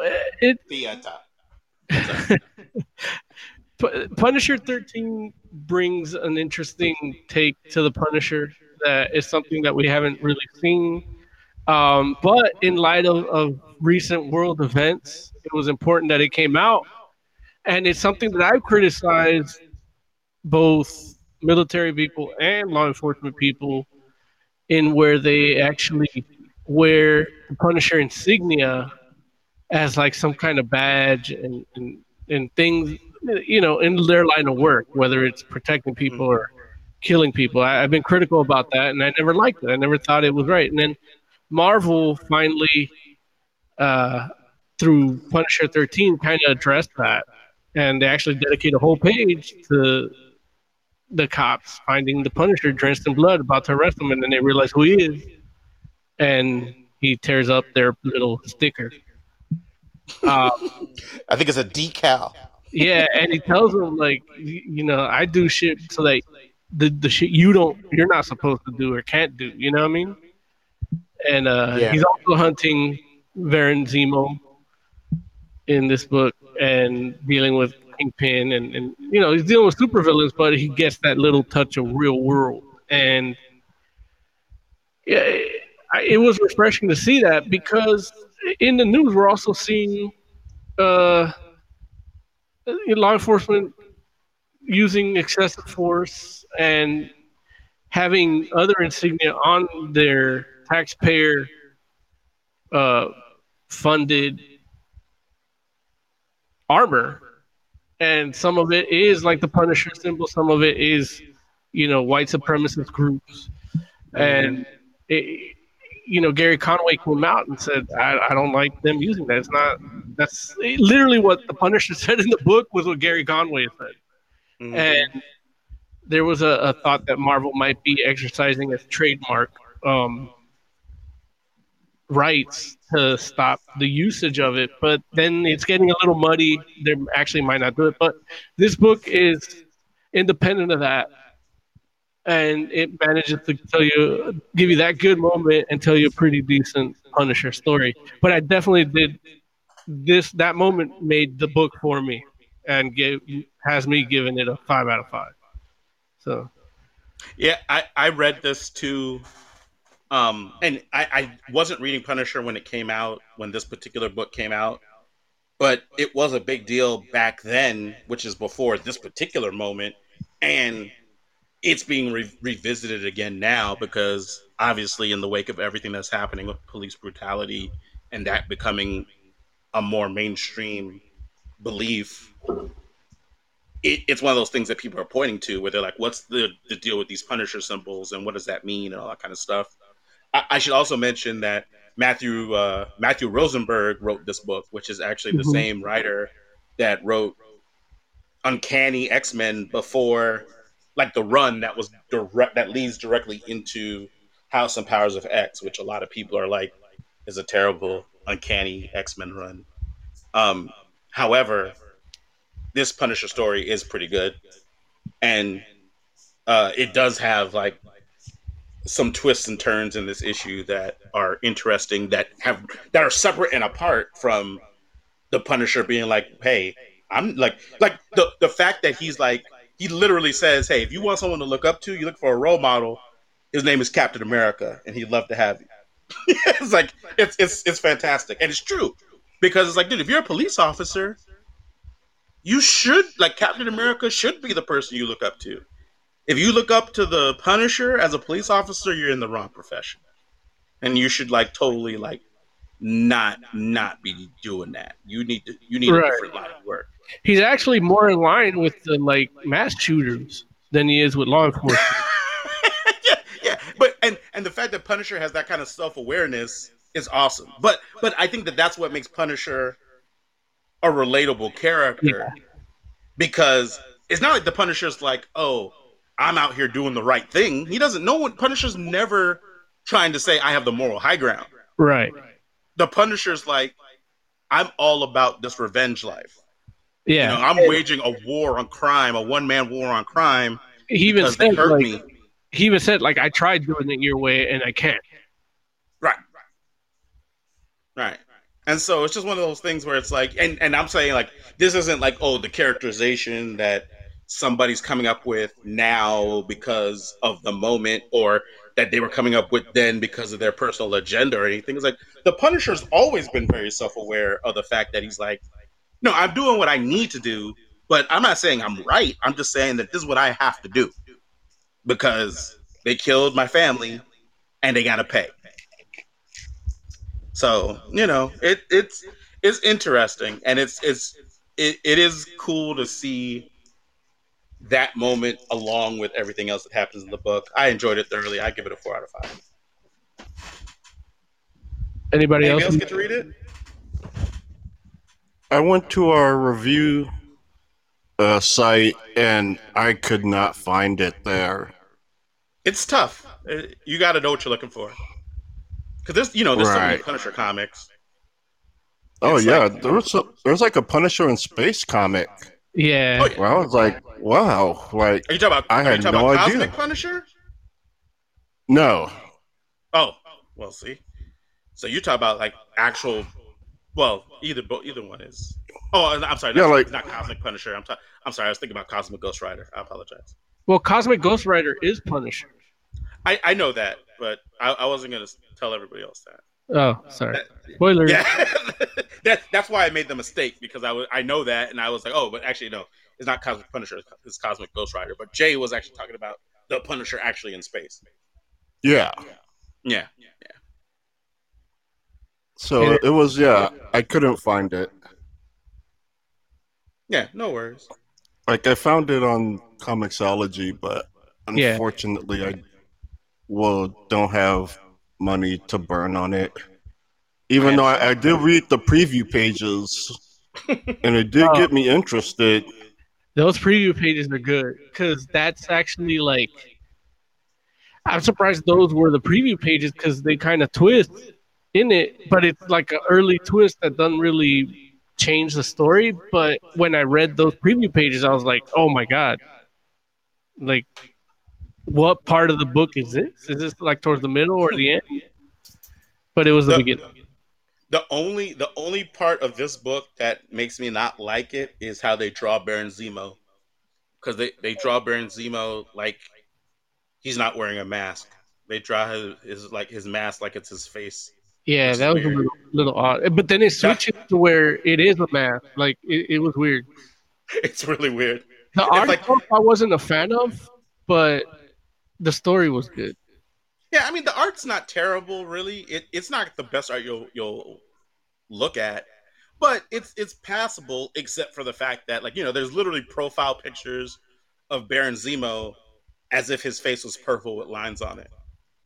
And it's like, dude, like, if you wear a mask and you're a human being, it's like the mask is not gonna follow the contour of your nose to your lip and both your lips be shown, and like, it's like, dude, like, either someone's being lazy or someone doesn't understand how masks work. I don't know what it is, because I'm just like, even if you're wearing a mask and you breathe in, it doesn't suction to your face. Like, in the sense that, like, perfectly.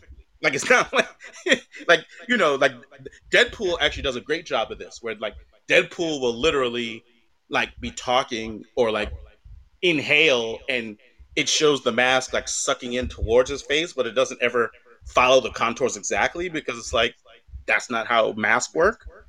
Like, they do that in Deadpool all the time. Or like when this fool is talking and his mouth opens and it's like you can kind of see his mouth under the mask, but it's not like, like if he's yelling. It's not like, right, exactly. So it's like, it's perfect. Like, they do it great in there all the time. But I'm just like, I don't know who's the guy that's like, okay, I'm gonna draw Baron Zemo, but I'm not gonna do any references on how masks look on people's faces. Like, not like, all you gotta do is wear one mask. Or yeah, in his case, like a sock or something, or a T-shirt over, because his mask is really just it's not draped over, but it's loose. Yeah, it's loose. It's not like latex. Right. I mean, and don't get me wrong. I mean, I guess technically the Baron Zemo, because the Baron Zemo technically has the loose mask, and then he has like the ski mask. Mm-hmm. And this Baron Zemo is technically the ski mask to Zemo, or at least it looks like he's supposed to be, but at the same time, I guess, maybe it's not, and this is just how this guy draws. I'm like, man. It's like, this fool's mask is tighter than Spider-Man's mask, which is crazy, because Spider-Man's mask is pretty tight. It's tighter than Spider-Man's pants. Right. It's like, I can see this fool's nostrils in the mask. Like, come on, man. Yeah, at one point it looked like he was eating the mask. Yeah, that's why 4 out of 5. Yeah. Okay. Kids next? Yeah, we could do kids. All right. Let's talk about kids, Jay. Okay, so kids is... Hold on, I had the wrong book pulled up. No problem. Take your time. Kids is a book about a group of kids at the tail end of a zombie apocalypse. It's written by Aurelie Ducoudray with art by Jocelyn Jarrett. And yeah, it's basically almost like a slice of life-ish type zombie apocalypse type thing, where they're surviving and they're getting supply runs and they're like doing shit like that. And then eventually these two girls come across their camp and they're like staying with them for a while, and that creates even more like a little bit of conflict with the group dynamic. And yeah, that's basically the gist. of the story here. What do you? Well, how'd you feel about the art, Jay? I like the art. Like the art is actually pretty good. Yeah, it's definitely stylized. Right, but it's good. You know what it reminded me of is the gorillas. Like it looks like the animated, like gorillas. Oh, okay. A little bit. Like yeah, I can see that. Mm-hmm. And so, what did you think of the story? I personally found it pretty interesting. It was one of these things where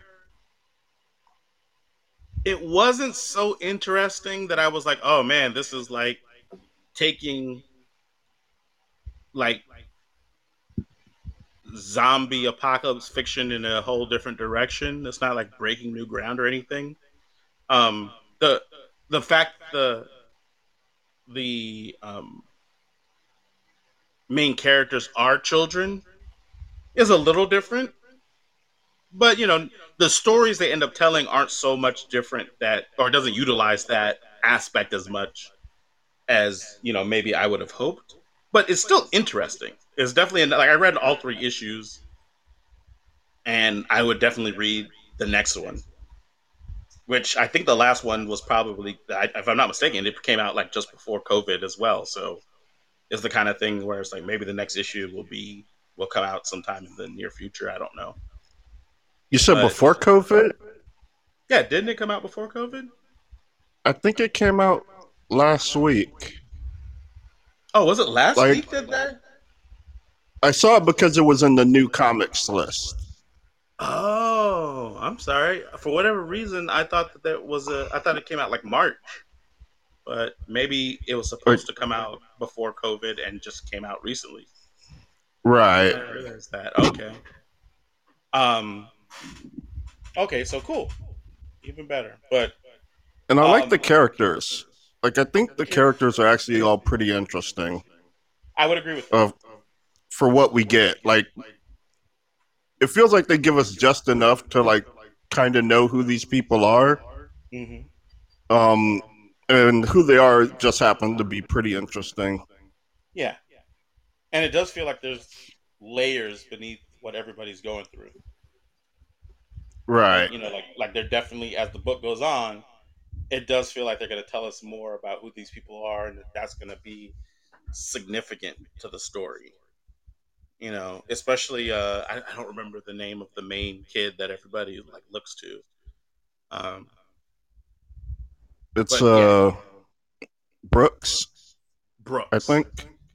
Yeah, Brooks definitely has a secret, and like it's interesting. I think I know what it is, but I don't know for certain. I don't want to say just because I don't. If people want to read it, I don't want to spoil anything for them. But right. But yeah, like that by itself would be enough for me to kind of just be like, oh, let me keep reading. And also, they don't really like allude to it, but why these kids are like on their own is interesting as well. Like it's one of those things where it's kind of like, where are all the adults? Like because kids surviving is fine and makes sense in and of itself, but it would make sense that some adults would survive too. So it's right. Like, where are those people, and how come it's only kids so far that we've seen? That's another thing that like I would be interested to figure out or see if they're going to tell me anything or address that at all. Right. Mo, did you get a chance to read? Unfortunately not, man. I fucked up today. We were having that discussion before you came on, Mo. We were like, really? He effed up today. Yeah.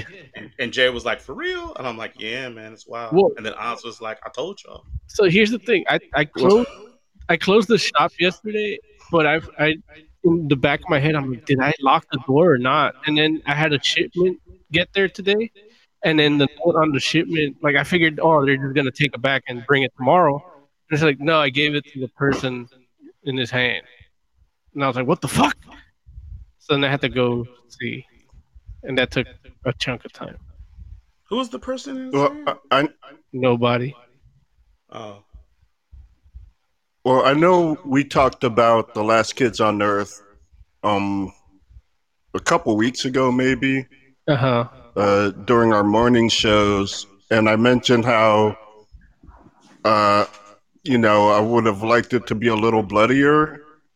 Right. And this does that. Like, this actually has them killing zombies. And, one zombie. They only show one. It's mostly about them just, doing their thing. But they do show, like, they do actually fight these zombies to kill. Yeah. I'm intrigued. I'm definitely intrigued. So I'm gonna check it out. Absolute. So, what would you rate it, Jay?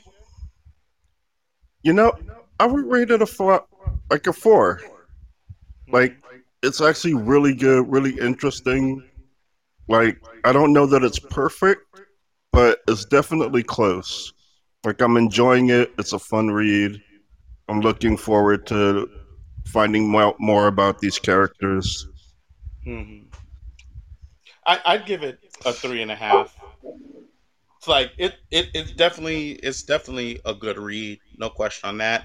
It's like, if you're a person that I feel like if you're a big like zombie apocalypse kind of person and you read like a bunch of comics and watch a bunch of zombie fiction, I don't know that you're going to necessarily come to this and be like, oh man, like this is what I've been waiting for next.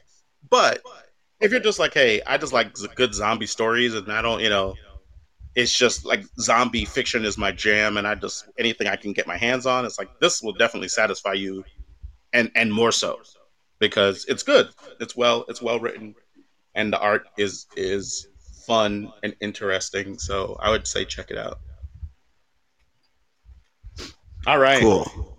Let's talk about Tales from the Cthulhu verse.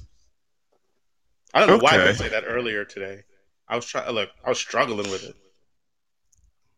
So, Tales from the Cthulhu verse, issue 1 is The Thing on the Doorstep, and it starts out with a girl by the name of Danielle Upton. She's at the police station, and she's been arrested for killing her best friend.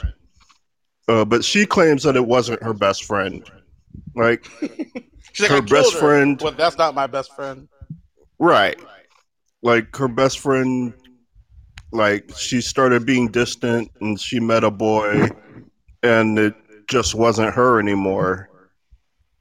And, that's basically what this first issue is about. It's her recounting the events that led up to her killing this girl that wasn't her friend anymore.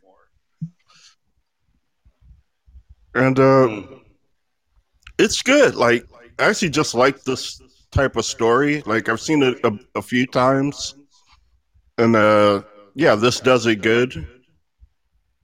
The art is god awful.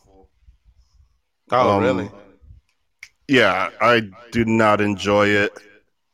And there's one particular panel where the woman's, her arms and legs look all like thin. Like, she looks like dangerously anorexic.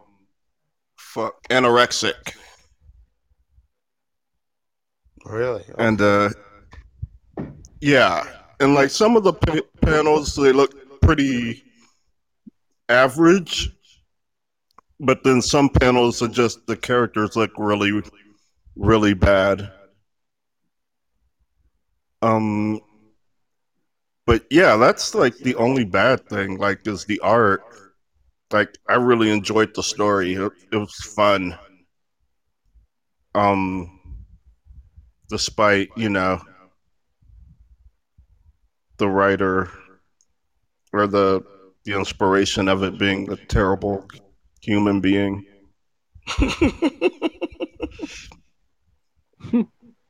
Did anyone else get a chance to read this or no? I couldn't find it. Me neither. I couldn't even find it to buy. Where? Who? It's on Comixology. But who put it out? That's where I bought it. What publisher? Mythics Media. Hmm. Yeah.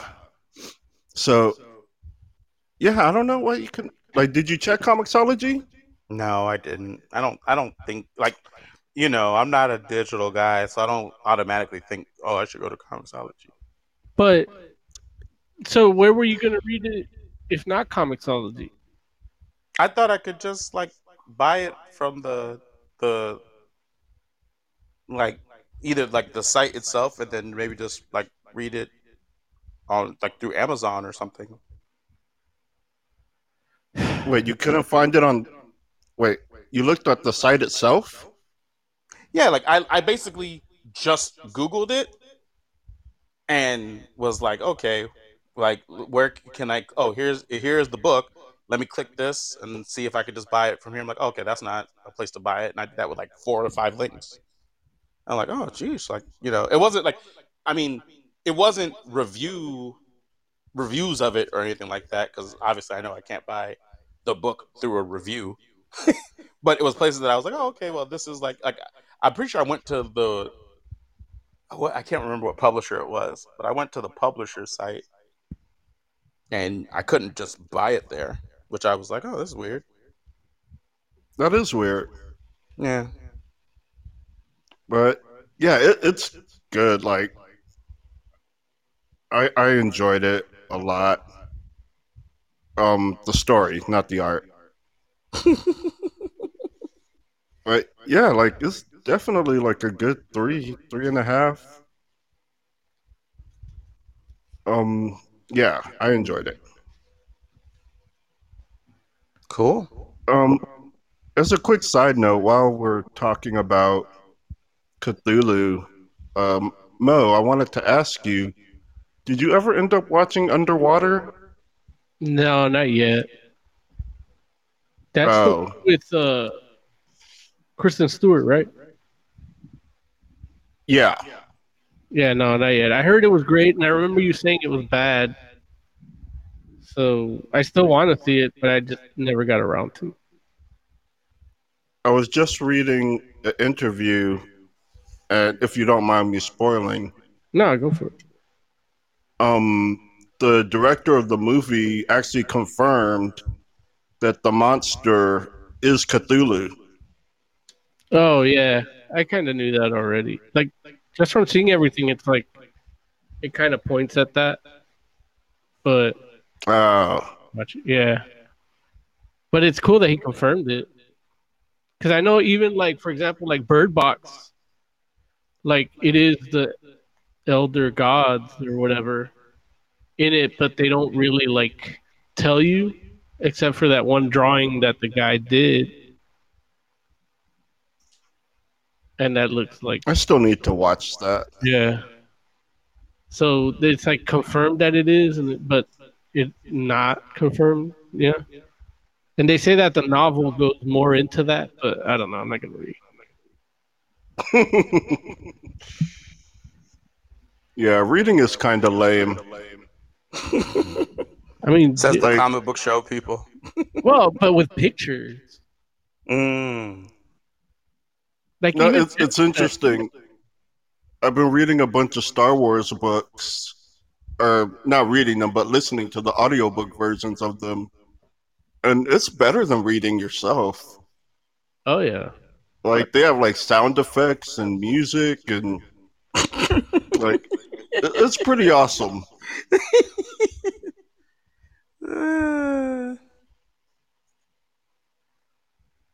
Let me play this news music so we can start getting out of here. We got Heavy Metal Minute or no? No, there was too much. I believe it. I might have to broadcast it tomorrow at some point. Okay. But yeah. It turns out there's a lot of polarization because of this whole George Floyd protesting. I say the George Floyd protesting, but it's beyond that. It's been happening forever. Yeah. Yeah. But anywho, yeah, people suck.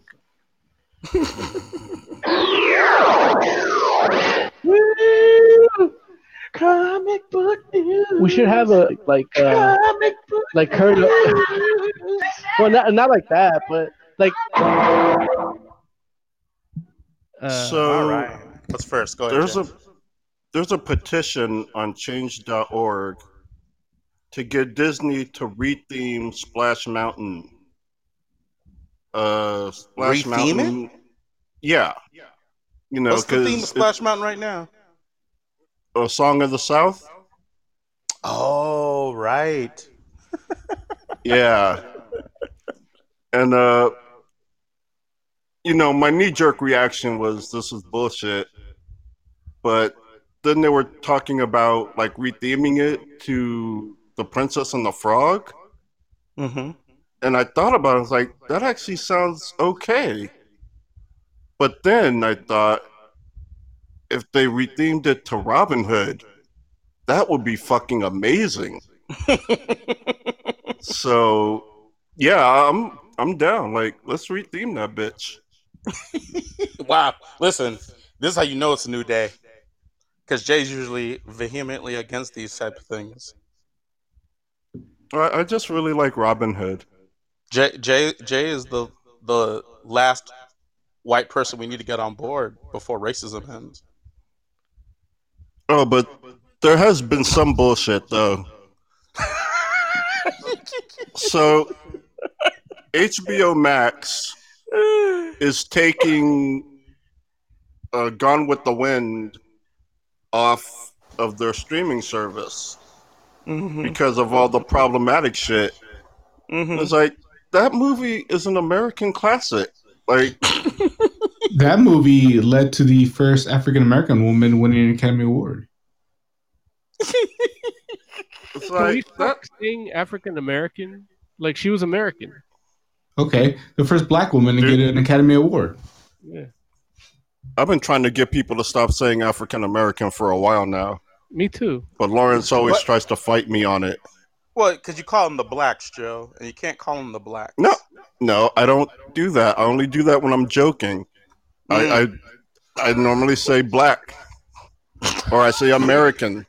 See, but when you just say black, it sounds like you mean to say the in front of it or behind it, in front of it. That's your. You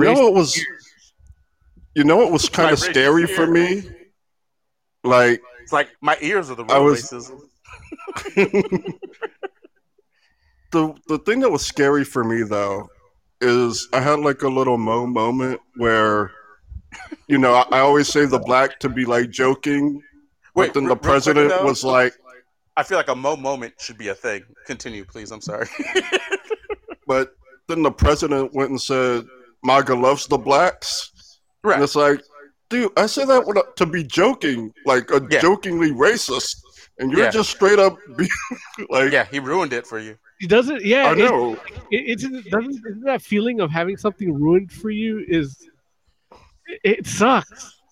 Like, and these motherfuckers are ruining stupidity for me. Like, I don't even want to play stupid on the air. Like, right. But yeah, they're pulling. They're pulling Gone with the Wind. I think it's a mistake. But they're also not them, but I think the Paramount Network is canceling Cops. Yeah. And I think that's hilarious. And Live I love it. Live PD. That's the second funniest thing I've heard this week. What was the first funniest thing? Well, there were some Iranians that are showing support for the minority community in America by chanting "Death to America." They like took a moment and all chanted "Death to America" in support of anti-racism. That was He spent like 3 minutes chanting "Death to America" or 7 minutes or something in Parliament in Iran in support of the oppression towards minorities in America. Right. Like, that may be the greatest thing I've ever heard ever. But yeah. That's funny. I know Jimmy Kimmel, because he played it too, and he's like, thanks? I know. He's right. like, he goes, it's the thought that counts, I guess. That's hilarious. Now, listen, if we're really going to talk about bad decisions that are happening with HBO Max, right? Of course, we got to talk about the fact that all the DC comic book movies are going to be gone next month, right? Well, Yeah, we got to talk about that. it turns out that the dumb move is me canceling DC Universe. Listen, I was sitting here like, I'm just like looking at this and I'm just like, really? Like, they're going to be gone? Like, and don't get me wrong, you know, these aren't even movies I want to watch. But it's more about the option. Well, I mean, you like Wonder Woman. That's true. Wonder Woman is a good movie. But I'm just sitting here like they're basically like saying like, okay, well, these other movies are going to be here. And I'm like, I think those are all the ones nobody really wants to see. Well, they got to take out Justice League because they're getting a new one. So they want to get rid of the old one. What? One of the movies they're taking out is Justice League, isn't it? Oh, you're talking about because the Snyder Cut's coming? Yeah. When is that happening? Next year. Oh. Well, so we got to get ahead of the curve. Oh, you got to get rid of it now. You don't want that. You don't want that subpar Whedon cut out there. Like, were people burning their Whedon cut DVDs? I thought that was a story. Yeah. Yeah, they were. Yeah, I remember because then I searched for the box that has mine so I can put it in plastic wrap so it doesn't get damaged because it's worth more now. But yeah, Batman v Superman, this is Wonder Woman, Suicide Squad, Batman Returns, Batman Forever. Well, you don't need that. Batman and Robin. Yeah. Like I said, every time you think they can't make a worse decision, the next one comes. I mean, they did get rid of Catwoman and Jonah Hex. There's a balance. Look, the only movie here that there's only two movies that I think you guys even like is Wonder Woman and Batman. I'm assuming that's 88 Batman. I mean, I like 88 Batman, but I mean, did they get rid of Batman Begins, or is that not even on there? It's not on the list I'm looking at. It looks like it's all the 80s Batman stuff.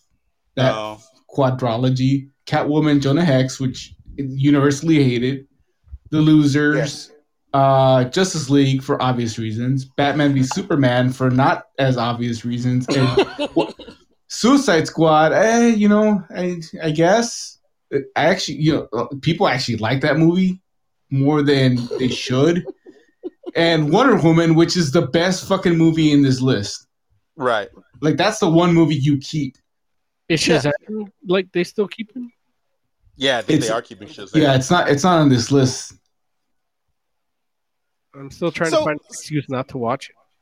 So it's insane because I didn't realize this until I read this story where they were like, apparently, I guess they were saying like, oh, hey, with HBO Max, you're gonna have every Superman movie. And then it launched, and it didn't have any Superman movies. Kind of reminds me of Disney Plus. How is that like Disney Plus? They didn't have anything. What? They had like High School Musical, the musical, the Jizzing Jeff Goldblum show. Mandalorian was the only good new thing they had, right? See, but wait, you see now y'all are comparing apples and oranges because you're comparing HBO Max, apples and pears. Apples and oranges because you compared HBO Max that said we're gonna have all this and then had none of it, to Disney Plus, like which is old, which HBO Max is old content now. They're not even saying we're going to give you any original stuff when it comes to superhero stuff. They didn't say that. What they said was this old stuff, you're going to have it all there day one. To Disney Plus, who didn't tell you they were going to have it all there day one. They, in fact, went out of their way to let you know it's not all going to be there, but eventually will all be there. And then worked their butts off to make sure that they had more than what they were telling you originally. Like, it's literally the opposite. Like, one told you we'll have it all and had none of it. And the other one was like, we're only going to have some of it. And then when the day came, they actually had more than what they told you were going to get. In regards to older or superhero movies. Like, hold on, no, because Disney, the whole thing was a decade of Marvel. And when I logged into the Disney app, I couldn't get Infinity War. Yeah, but they didn't tell you they were going to have Infinity War. And even without Infinity War, you still have a decade's worth of Marvel. Not without Infinity War. That's a huge chunk of the decade. No, but there's a difference between every movie and a decade's worth of movies, which they did give you. And they told you they're not going to have it. As opposed to HBO Max, which is like, we're going to have all the Superman movies. And then when the day came, they had no superhero movies. That's the opposite. Speaking of The Mandalorian, did we mention that that's premiering in October 2020? The new season 2? Yeah, Dave Filoni recently spoke on it. Wow, no, I didn't know that. Did you all talk about that without me? Oh, it might be new news. But wow, remind me when it takes place. Are you talking about timeline wise? I don't know when season 2 takes place, but I know season 1 takes place, I think, between 5 and 10 years after Return of the Jedi. Okay. Because I think every episode. So is Ezra okay? We won't know because we haven't seen them. Yeah, like none of those characters have shown up in The Mandalorian. But they might. I need Sabine to show up. Like, I really need her to show up. That would be cool. I mean, you saw the end of it, right, Jay? Yeah, Sabine and Ahsoka going off together on a quest. Like, I actually kind of just need that show. No, I'm talking about the end of Mandalorian, Jay.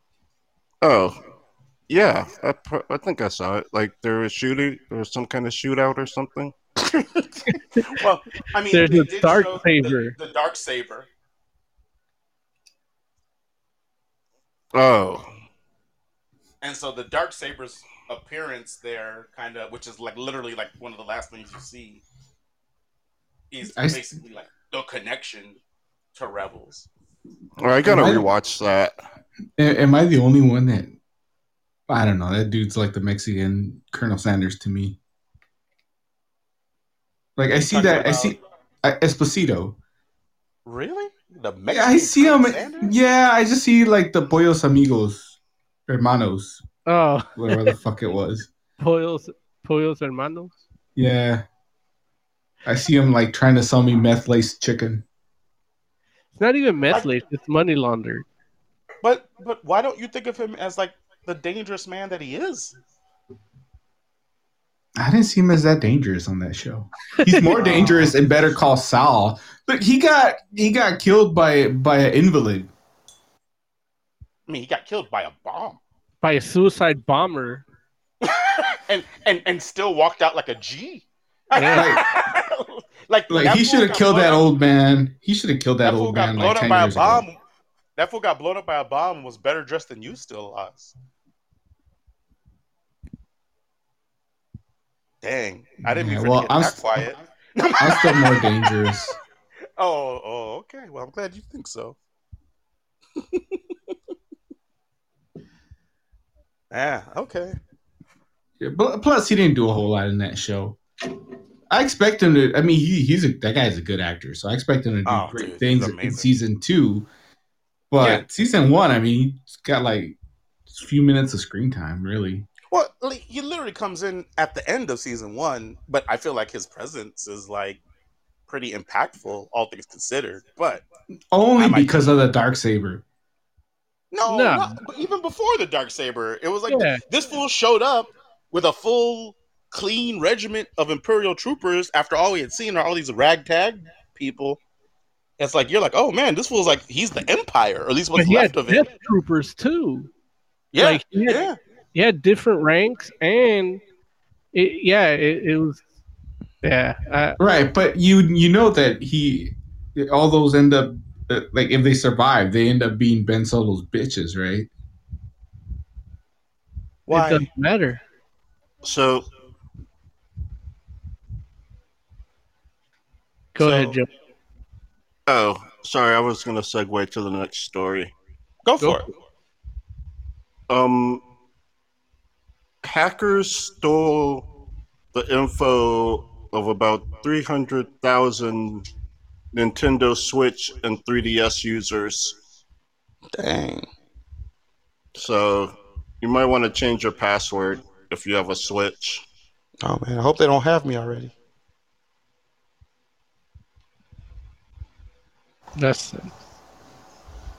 I'm willing to say, even though I haven't seen it officially reported, they did the same to Blizzard. Because every email account that I have with Blizzard has hey, here's your code to reset your password that you requested. I didn't even remember I had those accounts. So if you got a Blizzard.com account, just take a look. So how do you know if you got hacked from your Nintendo? The article doesn't say. Like, I'm assuming you can contact Nintendo and find out. Nintendo will definitely let you know next year.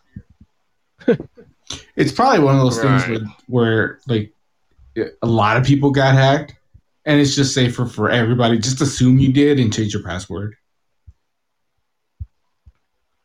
Now I got to remember my password.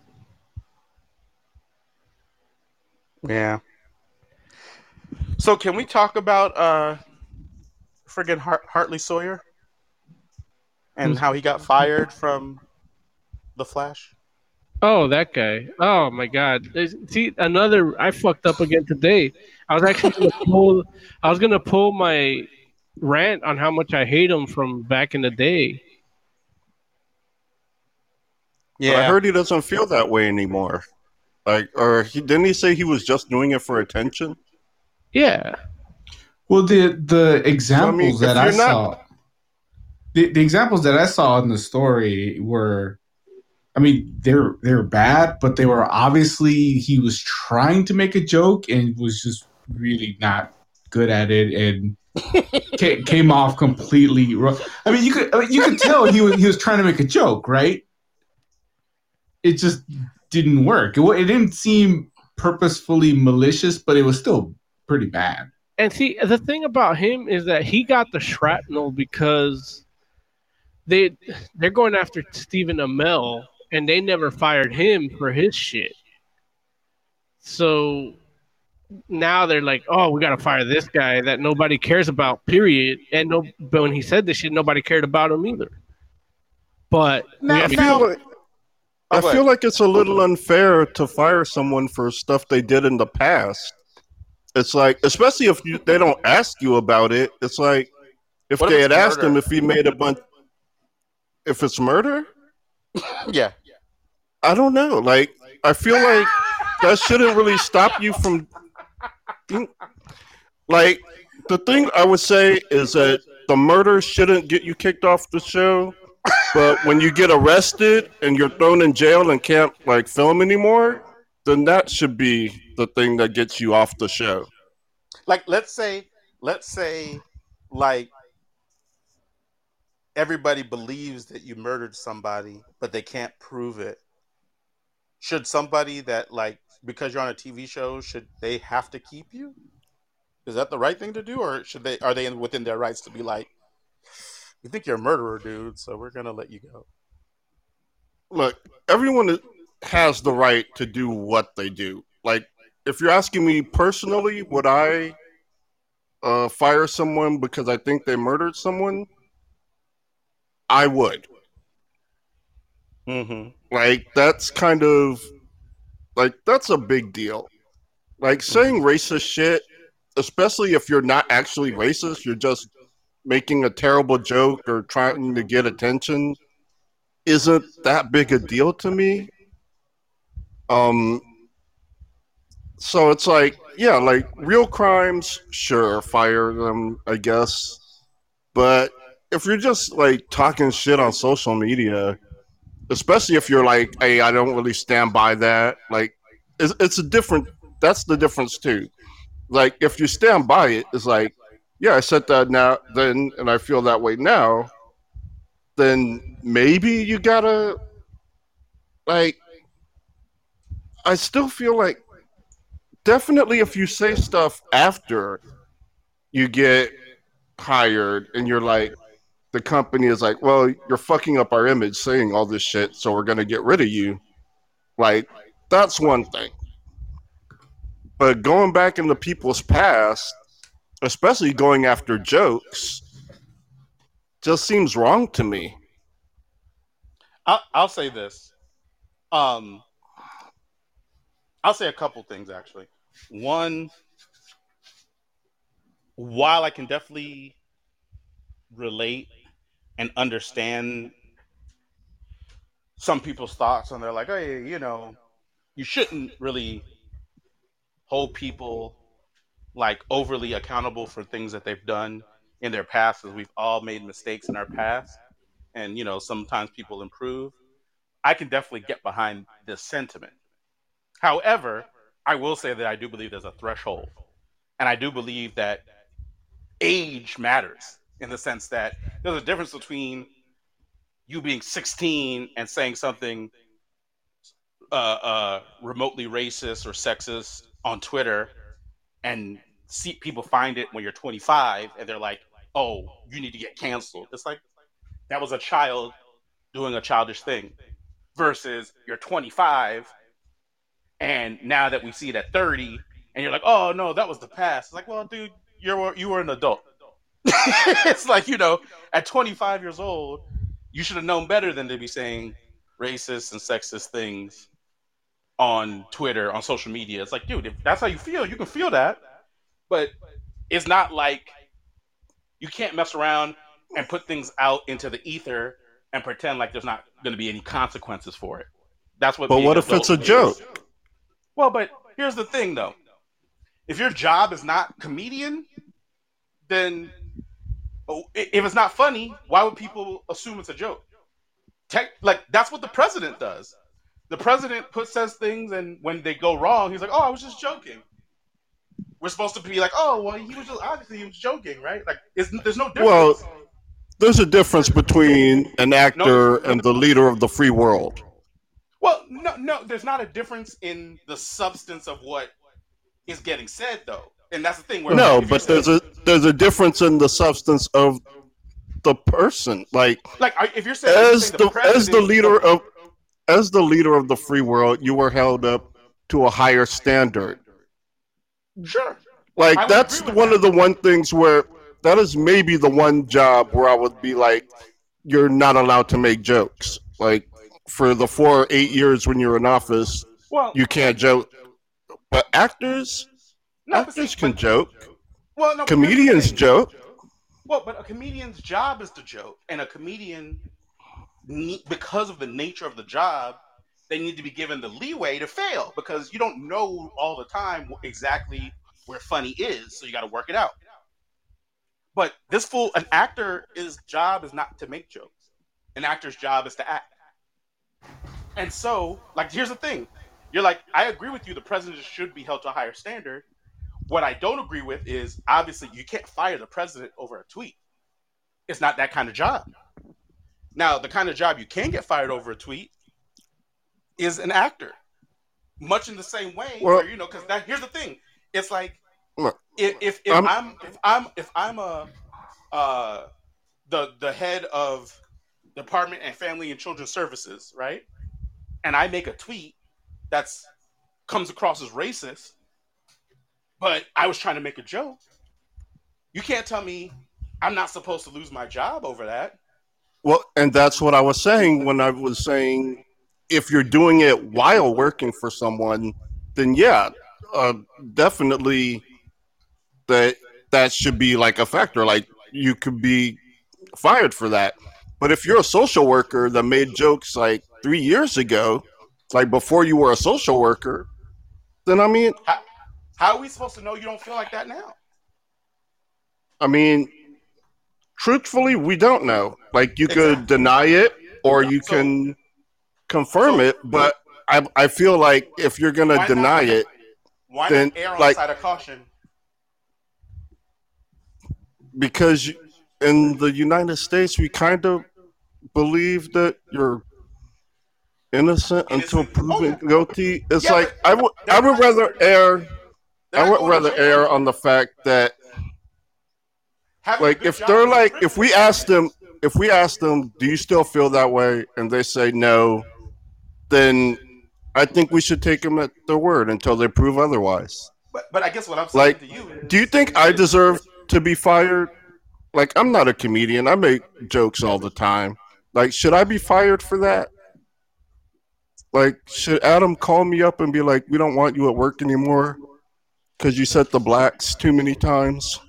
well, listen, I think you saying the blacks is a completely different thing than, say, a white person saying the blacks. You know? And I think that it would be taken completely differently, and I think that's why you say the blacks. Hey, holding me up to a different standard than you hold up white people is racist. You know what you don't say is the Jews. And like you don't do that. Even, Wait. You know, and the only I've reason done it Mo does before. the only reason Mo does it is because people mistake him for a Jewish person sometimes. No, look, I can't say it no more. They ruined it. Wait, exactly. No, they did. And then the other part I wanted to say is, you know, Oz and I obviously met this dude in the elevator at Comic-Con, and we had a great conversation. Well, hold on. I met the dude. You spoke to a perfect stranger. Well, here's the thing. Yeah, I didn't recognize him. Oz obviously knew who he was, but we all had a great conversation, and I didn't want to say anything. But up until the very end, where when we walked up the elevator, he called Oz a spick and me a jigaboo, and I was like, oh my god! I was like, this is uncalled for. I didn't really. No, I'm joking. He didn't say that. But no, that's what, like, when he autographed my breast. and this is the thing. I looked at some of the tweets, and I was like, I don't really think of a lot of the tweets he put out there as racist, particularly. I know that he kind of alludes to the fact that he would say something racist, but he's like, oh, but they'll come for me, and it's like that kind of goes to show that he knows better. But he definitely didn't have any issue saying sexist stuff. And I mean, that kind of goes to show where it's like, you know, he's like, this guy knew where the line was. But what has he said lately? Like, what did he say since getting hired? Like, that's what I want to know. What were his offensive tweets that he put out since being hired on The Flash? He said Plastic Man was shit. Here's where you would have had me, Jay. I mean, yeah, you could kind of maybe fire him over that. Here's where you would have had me, and I would have probably agreed with you. If before he got hired for The Flash, these things came out, and he apologized for them, and said, "Hey, you know, I'm really sorry. You know, this was me being immature. I can't really make any excuses, but you know, I don't feel like this way now. I just want everybody to know that." Let's say that happened, right? And then he gets hired for The Flash.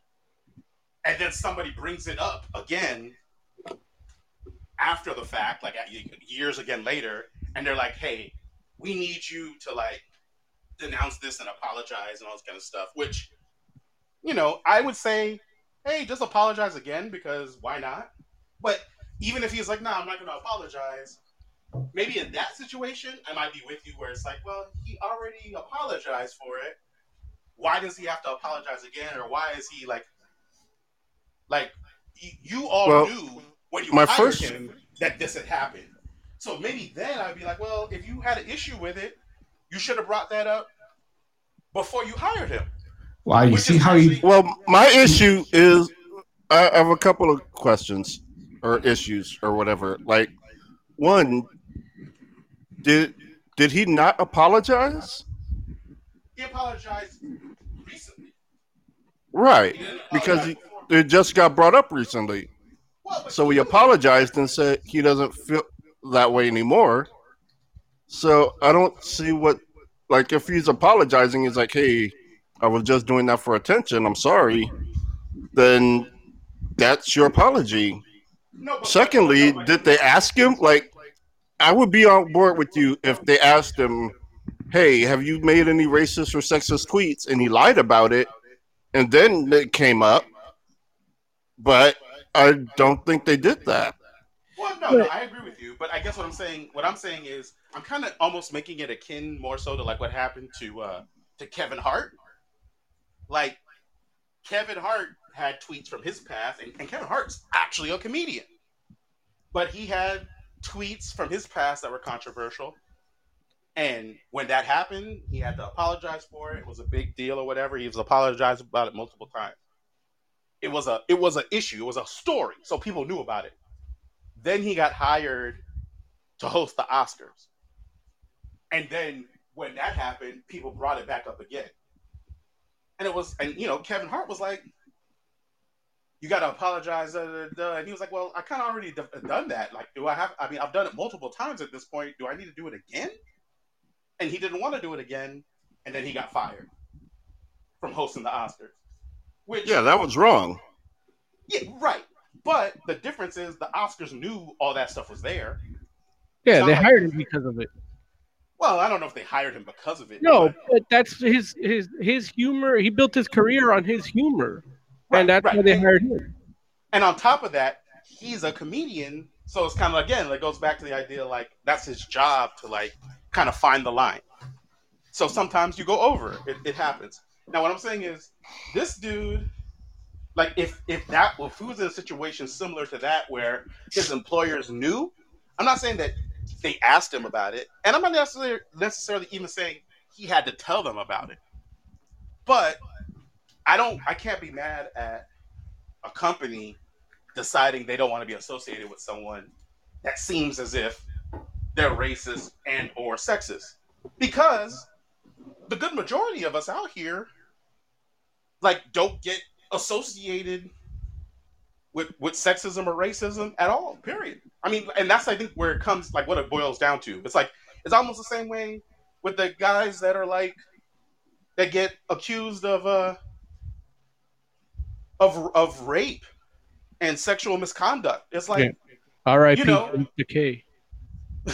It's like, they mess around and they play the victim role, like, man, they were just out to get me. I'm famous and I'm influential. And get closer to your mic. Huh? Get closer to your mic. Oh, he's like, I'm famous, I'm influential, and they're trying to bring me down. And it's like, my dude, there's way more famous and way more influential people than you that never catch a case. So how are they able to avoid it, but you're not? It's like, it's about how you conduct yourself. You put yourself in a situation that makes it so that people can say that you're out here doing things to women.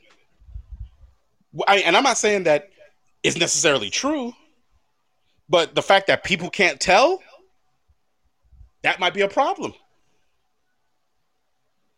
It's like, if I get famous and powerful tomorrow, there are not going to be 10 women that could come out of the woodwork that just be like, oh man, Lawrence is out here friggin' ruining lives. It's just not going to happen. And I don't think that would happen to, any of you all on this call either. Because that's not what we're doing. Well, let's not jump to conclusions. I mean, at least not when I'm sober. Right. I've had enough blackouts that I can't honestly say that. He said, "I cannot confirm nor deny my conduct, be it sexual or otherwise." So I'm just saying, man. I'm like, it's hard for me to like really feel bad for the dude just because it's like, I mean, you don't have to put yourself out here like this. And I won't say that I necessarily feel bad for him. Like, there have been times where other people have gotten called out and it's been a lot more obvious that they were joking and that it wasn't meant to be taken seriously. Yeah. So, yeah, like, I really am kind of on the fence in this particular situation just because I know that it can go the other way where someone is clearly joking and they're getting canceled over it, which is what I really don't like. So maybe I'm willing to let people slide to avoid that happening. But so yeah, like I'm not on board with this guy necessarily, but there are times when I'm like, this is just total bullshit. And so I will say, I just wish. Sorry, Larry, I didn't mean to cut you off. No, you go. No, that's my fault. I was talking too much. I just wish that I could have researched his Twitter feed back when he started on Flash. It's like I could have canceled him before he even. I mean, as soon as he got casted, I used my whole intuition, like my own prejudice. I just didn't use it right. Oh, I remember saying I hated his face. Yeah, I do remember you saying that. I didn't like. I was going to say that I do believe that a lot of people agree with your stance, Jay. And I think that there are a lot of people that are not happy with cancel culture and they feel like it's gone too far. I will say that I do feel like I'm a little bit on the opposite end of it. Not that I'm saying everyone should be canceled, mind you. But I think that people need to understand that having a great job is a privilege. It's not a right. And I feel like a lot of people like look at it like, oh, like, man, you took their job. And it's like, I mean, it's not really their job. You know what I'm saying? It was like, this is the whole thing, like how I felt like in regards to the Kavanaugh thing, where it was like, okay, like people looked at that like, oh man, how could you deny this dude? He deserves that job. And it's like, why would he doesn't deserve the job. Like him becoming a justice on the Supreme Court is like one of the highest privileges, period. And that kind of position, especially considering that's a lifelong appointment, is the kind of thing that should go to somebody that has like no blemishes. You know what I'm saying? Like if there's a person that we can look at and be like, oh, well, he may have raped her. It's like that should be enough for you not to be on the Supreme Court just because there are other people that you don't have to say that about. It's not like this dude is so talented that it's like, man, he has to be on the court. It's like, why? And see, yeah, like that guy just sucks. Like he's garbage. Like I mean, I'm not even gonna go that far. Well, I don't know what he did. He did those things. He did. Like I don't know. I that's what I say. I don't know whether he did them or not. But what I'm saying is the fact that I don't know either way is enough for me that in my mind, I'm like, well, who else do we have? And it turns out there are plenty of people. It's like, it's not like there are plenty of amazing judges that we could pick. So why pick him? Why do we need him? We don't need him. He's not special. So, but hey, that's how it goes. And he definitely is a rapist. Oh, well, hey. Listen, that's how you feel. Allegedly. I mean, not even the people that were said to be witnesses could say that. So could say that he was a rapist. That it was him. I mean, hey, listen. I do agree with you that there were some witnesses that definitely were like, I'm not sure. But at the same time, how can you be mad at someone not being sure of something? What was it? 25, 30 years after the fact? Yeah. Well, I can't be. Huh? They didn't keep a calendar. Listen, the fact that this fool would lie about what did he try to say that joint was? The Devil's Triangle. The Devil's Triangle, right? It's like, come on, man. We all know what that is. And if you don't want to answer that in court, then just say you're not going to answer it and be done. Like, don't sell us on some BS. Like, you lied. You're going to lie to us under oath to get your job as a Supreme Court justice? Come on, man. I mean, that spells rapist to me.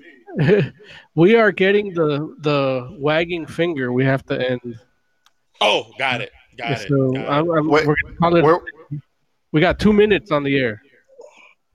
I got one more story. Sure. We'll save Babs Tar blackface for next week. No, you know what? Actually, let's do that one. No, we don't have time for 2 minutes. Yeah, look. All right, look. We got wrap up music. All right. Final ahead, Fantasy XIV's annual fan festival in North America has been canceled, and the game's upcoming patch 5.3 has been delayed again due to the ongoing COVID-19 outbreak. Word. So, there we go. Word. Anything else before we go? No, we're done. We're off the air. Oh, okay.